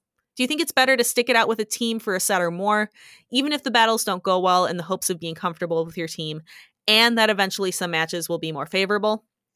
I would prefer to create teams that are safe and well-balanced, so I don't know if that's a possibility with my desire to have spicy picks and not so meta-relevant Pokemon. I watch some PvP battlers on YouTube, and some of them are very enjoyable to watch when they take an obscure Pokemon and make it good. I'd like to get to that point, but I'm not sure if I've got the skill to handle that yet. Thanks for taking the time to answer my questions, and sorry for the long email. Thanks again for all your work and help. Keep it up. Andy. Yeah, thank you, Andy. That is a lot to think about. DeFi, how are you with your team building skills? How do you feel where do you feel you're at? I am definitely not as skilled when it comes to team building. I definitely seek out a lot of advice and look at what other trainers are doing. So I might watch some YouTube videos, I might watch some Twitch streams and see what battlers are doing and see if I can change or tweak the teams to work for me. But I'm definitely not the person who can just decide, oh, I'm going to run these 3 Pokemon today and have it just make sense off the top of my head.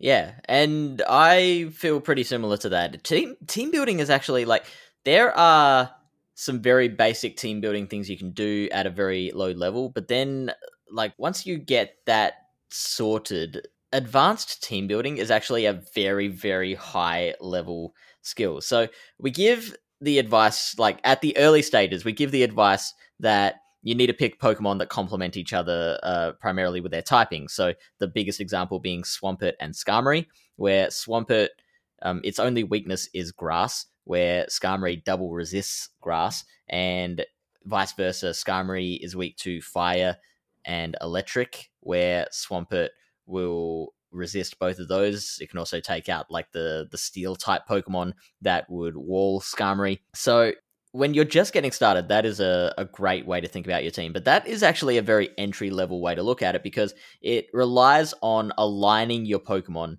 against its intended targets. So if you can't keep that Swampert matched up against the Galarian Stunfisk, or the Skarmory matched up against the Venusaur, if you get them accidentally swapped the wrong way around, then you're in a lot of trouble. So what we look at next is to find Pokemon that have play against the things that normally counter them.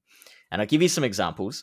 Trevenant can beat Talonflame in the one shields by baiting and Shadow Balling. So if you build up to a Shadow Ball, throw the Seed Bomb, and they think it's a Shadow Ball, so they shield, then you get to the next Shadow Ball in time to KO them with that.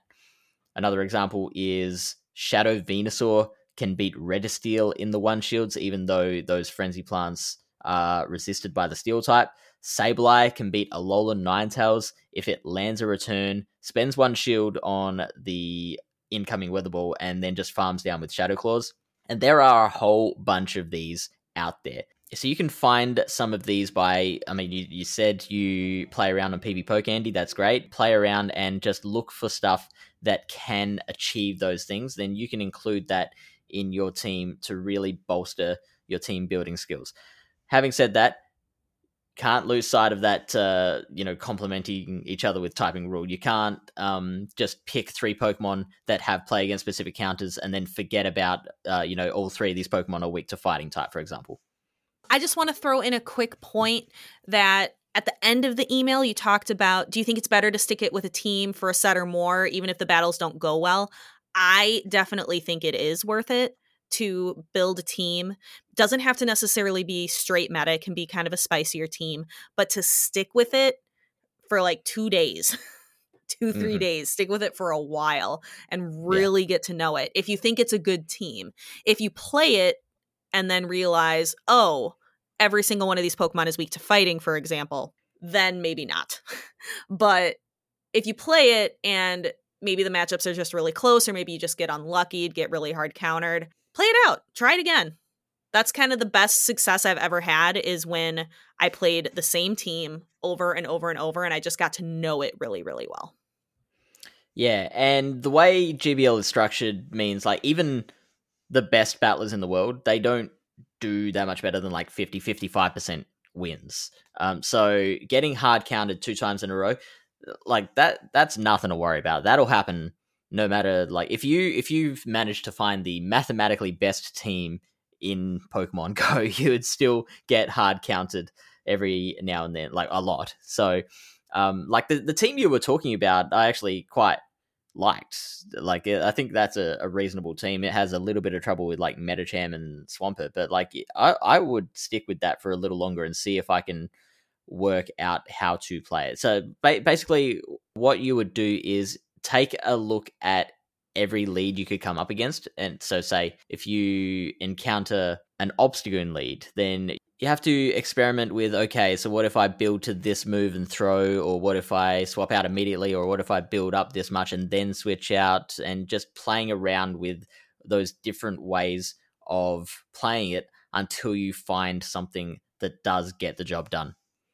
I was going to say like that you should like really like go in planning mode. Like, okay, if I see this type of lead, then I'm going to safe swap here. If I see this type of lead, I'm going to stay in. So you can go in with some planning and then experimenting from there. And I might also just take this opportunity to sneakily throw in a plug for the Palette Sound PvP YouTube channel. That's right. We're not just a Discord community and Twitch channel. We also do make like recorded PvP YouTube videos as well. I had a reasonably popular one showcasing a Typhlosion lead in Great League, so you can check that out as well. Palette Sound PvP on YouTube. And with that, thank you again, Andy, for the email. Now we have some business to take care of, Fish. We started something pretty big. All right, so we have our buddy naming competition. We launched this last week, and DeFi, when I brought this competition up and the idea behind it, I originally said we should make it 2 weeks because I was expecting kind of not that much interaction in the first week, and then once we kind of read out some entries and kind of pumped it a little bit more, then we'd get a lot more in the second week before we ended the competition. DeFi, I was so wrong. We have been bombarded with so many amazing entries. It has been so good to see. It has. I have been laughing. Fish and I were going through some of them before the show, and I was just laughing out loud at some of these fantastic entries. I have to start with probably my favorite one because I appreciate the reference. So Fish and I are going to read some of these out now, and I have to start with the one that made me the most excited. Texas Birder, or Lone Star Birder on Twitter, named a Landers Norris, and nobody knows the reference but me. Lando Norris is a British Formula One racer who races for McLaren. So when I saw a Lando Norris reference, I laughed so hard, and Fish had no idea, and it just made me happy. I like Arthur the Oldie sent in a Zekrom that he nicknamed Zach Zekrom, which is a little bit of a tongue twister, but it is fantastic. And we've got 007 Genius, who sent in Vanillite Ice. Dan from the UK sent in Lux Ray Leota, which is pretty clever. We also have a bunch from Discord.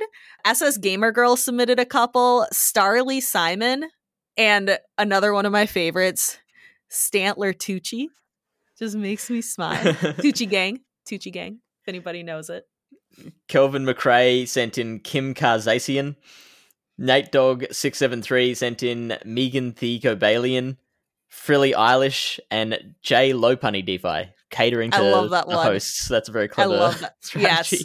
Megan the Cobalian also makes me very happy, though. All of them are good. Frilly Eilish, they're all good. They're all perfect references just for, I think, my age group. So Nate Dogg, very good at catering to the judges. Dark Angel sent in Porygon Jay-Z. I thought that was really clever. Olivia Munna from Jack Grayson. T-Hub sent in Pig Night Shyamalan and Rotom Holland. Giraffachu sent in Anaretha Franklin and Anarith and Octillery Duff. Just the Average Joe sent in an unknown L and named their unknown L Ron Hubbard. Fantastic. That's fantastic. So and Greninja Muffin actually submitted via the Pallet Town PvP Discord server and has a Rotom named Rotom Hanks.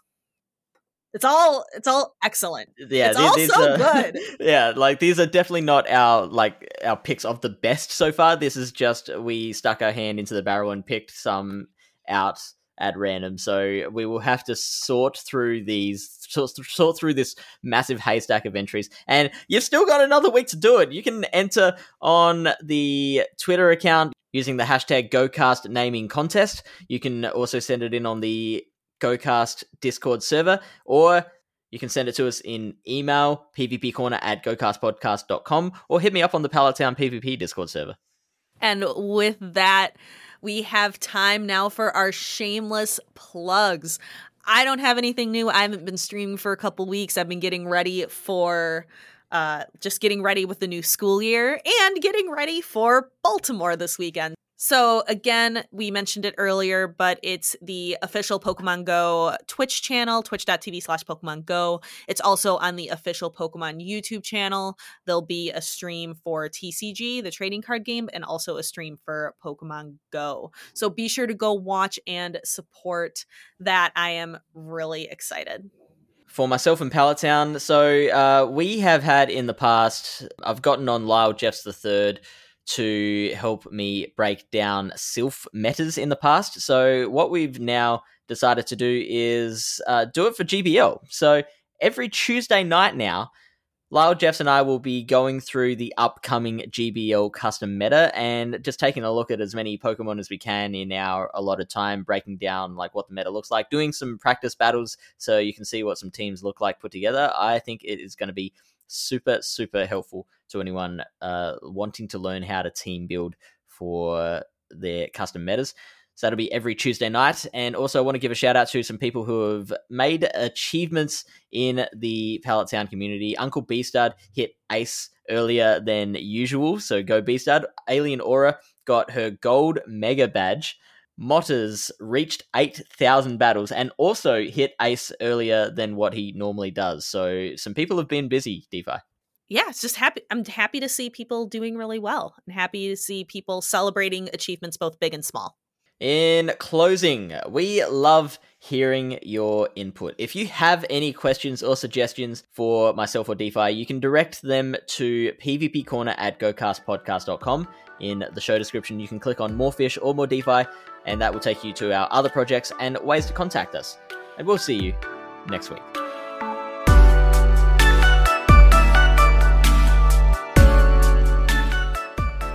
Thank you so much, Fish and DeFi, for another wonderful, beautiful, spectacular, marvelous PvP Corner segment. But I got to tell you, we got Mitch in our segment. So What's are you up? going to do? When am I going to be on PvP Corner? Oh, Do you guys maybe. want me on PvP Corner? What's up? I know Maybe. nothing. Hey, have you asked? No, I should. Start there. Cool. All right. Well, we're doing something here, though, in this back half of the show, or back part of the show. I can't remember what it is. It's on the tip of my tongue. What is it?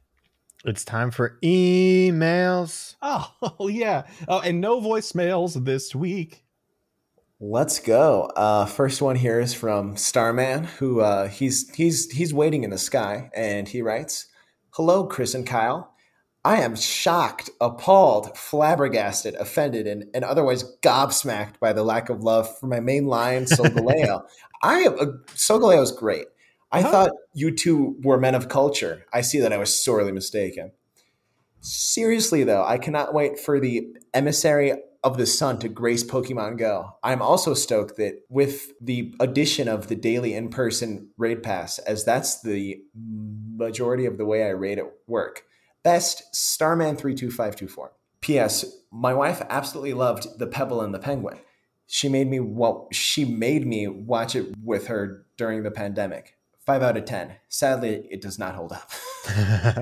So what I'm curious is if it doesn't hold up as like substance wise of a movie, like is it just a bad film, or like a lot of things from that era, does it suffer from being a product of its time? Because a lot of that stuff is just not, you can't watch it anymore. You just, you can't. Or if you do, you have to remember, in mind that you're choosing to, and it's from a different period of time. I kind of want to rewatch it now. And it does have a 5.5 out of 10 on IMDb. Oh, maybe that's what they meant.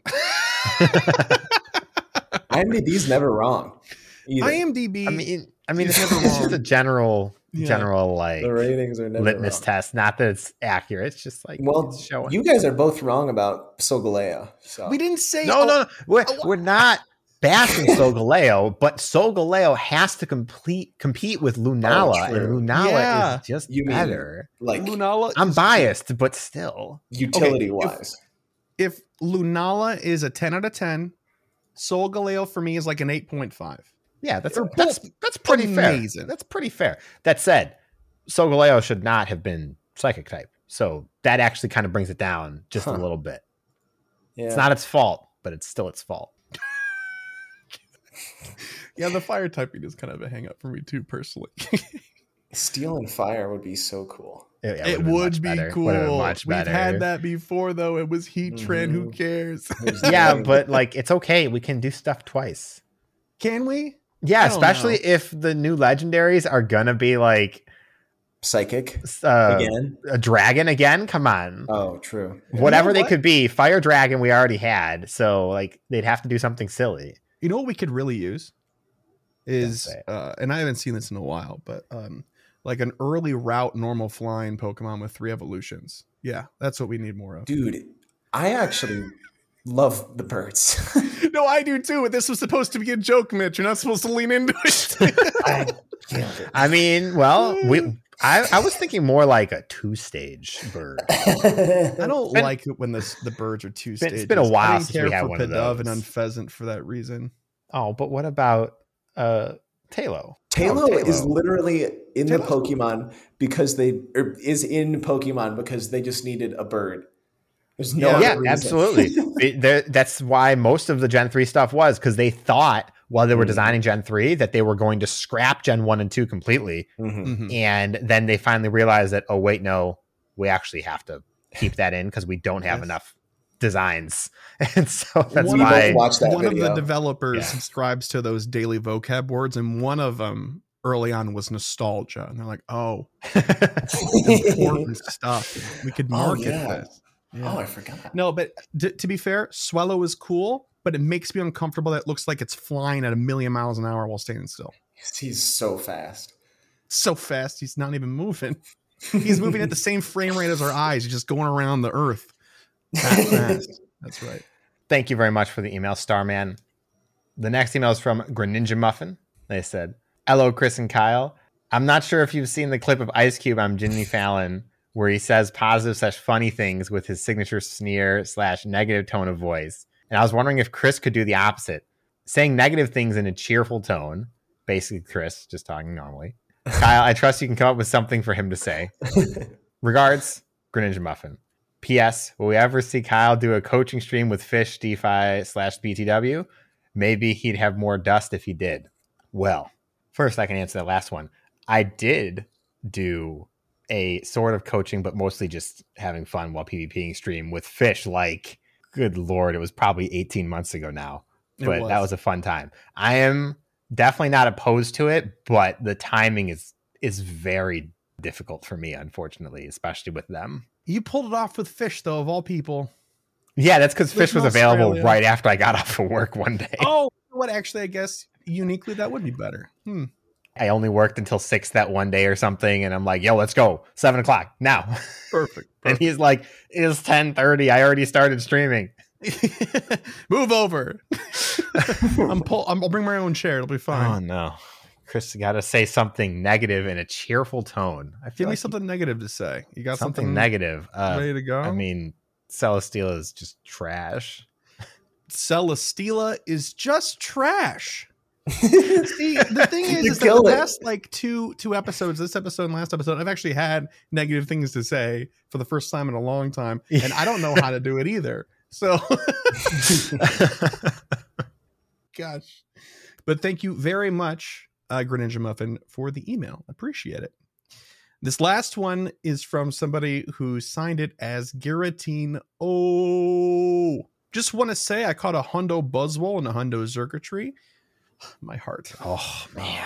Here's my goals for Roggen-and-a-Rollin Community Day. 5 shinies, 500 candy, 75 XL candy. Seeing a shiny Roggen-and-a-Rollin, Boldore, and Gigalith on my phone screen for the very first time. And sorry for the long email. Shiny vibes all. Yo, I forgot about my catchphrase almost. There's the sign off. Yeah. Oh my god. I'm so jealous of those Hundos. They're both really good. Me too. I'm over here with my stinking Nihilego. I'll trade you. I'll trade. No, actually, that would ruin it for both of us. But if I could. Hey, Mitch, do you have any Hundo Ultra Beasts yet? Good question. Definitely not. I have like 98s of the. I have a 98 Buzzwole and Nihilego, I'm gonna max them both because Nihilego is a good poison type. Yeah, it got poison jab in the last move update. So it's even better. Yeah. Great. We got to revisit Nihilego in Gear Up, Kyle. Got to let me know how good he is. I'll go take a look for next week. All right. That's a no. That is Appreciate a no. That. It's probably not. Well, thank you very much for the emails, everybody. If you, dear listener, would like to send us an email as well, you can by sending it to mail@gocastpodcast.com. You can also call and leave a voicemail to 262-586-7717. Friendly reminder again that it does cut you off. I think 3 minutes is the length, I believe. Not entirely sure, but we've had a couple people encounter it, and I don't want y'all to get frustrated. So know ahead of time. You can also visit our website for all things GoCast Podcast. That's gocastpodcast.com. Follow us on Twitter, not our only, but might as well be our only social media account at GoCast Podcast. You can also help support the show monetarily via Patreon. That's patreon.com/GoCast Podcast. And special shout out to our elite trainer tier patrons. Mitch, you want to give it a whirl? It's different this time. Thank you. I wanted to do it, but I was just gonna let you do it, but I'll do it. You got it. We put you through the ringer every single time. Hold on, let me take another breath. Okay. Bo, Daniel, Andrew, Lori, Michael, Ozzy, Ted, Tish, Ben, Marvin and Mimi, Swartz, Thayer, Jason, Justin, Charles, Moners, Lee, William, Brandon, Ethan, and Steven. My vision is blurring and I'm gonna pass out. You didn't say sports and/or Hisui and Ryan. I should have just said Ryan. Yeah, You should have. You could have. Right. You could have. It's hard to say that. Well, thank you very much to our Elite Trainer tier patrons for helping us keep the digital lights on as you do every week. All right, and then the last thing is, if you would like to help support us, and monetary means you're just not something that you can do, but you'd still like to, you can leave us a review on any podcatcher that has review infrastructure, such as Spotify on the mobile app or Apple Podcasts. You know the ones. It helps us out immensely, and it takes like about a minute of your time. So thanks very much in advance. Okay, last thing we got to do here is set some goals. And we're going to have Mitch set some goals as well, because that's tradition. Yeah. That's what we do here. So which one of the two of you would like to go first? Because it sure isn't going to be me this week. I can do mine. I'll go first. Mine are... Oh, no. Kyle, please. I'll go first because mine are going to be fun. Okay. I need to get a Celesteela. I have to make sure that's an easy just goal because I haven't done a raid yet. I've only done like 2 Kartana even. 15 shiny Roggen-and-a-Rollin, 1 million experience, and get my Dex entry for Klefki. Really? I've got a friend coming back from France this week. Oh, they don't play Pokemon Go, but they did for me this week. You're serious? Yeah, they got they sent a picture. I harassed them a lot last week. I was like, you don't understand. I need you to do this. And then they sent me a picture earlier today saying, I got it. And also now I also hate this Pokemon for making me run around everywhere trying to find it. Oh my gosh. I'm about to say, for a Pokemon you really despise, you're putting an awful lot of effort into getting one. I need to have it so I have the deck so then I don't ever have to worry about it again. True. Okay, fair. You could maybe I'll best buddy it just for you got to do it for the meme. For the memes. Absolutely. Okay, my goals are humble because I will be camping at White Sands or returning from White Sands. So I want 3 shiny Boldore. I want 296 XLs. I know those aren't congruous, but I need those XLs because I got to get 1 to level 50 at least. And Mega Aggron. Just have it in the deck. How many XL do you have right now? Probably more than I think. I don't know. Because 296 is a pretty lofty goal, actually, depending on where you're starting from. I do it every time, so I know that, but you're like, I'm going to set a easy goal. I have 200. I have 205, so I'm good. Oh well, that's an easy goal right there. Look at that. It's not that softball. Bad. Yeah, 600 XLs or bust. Let's go. Okay, sure. Okay, for myself, I've got a whole list, a big list of things. So I want to catch 25 shinies, Roggen-and-a-Rollin or whatever. I mean, obviously it'll be predominantly Roggen-and-a-Rollin if things go as they should.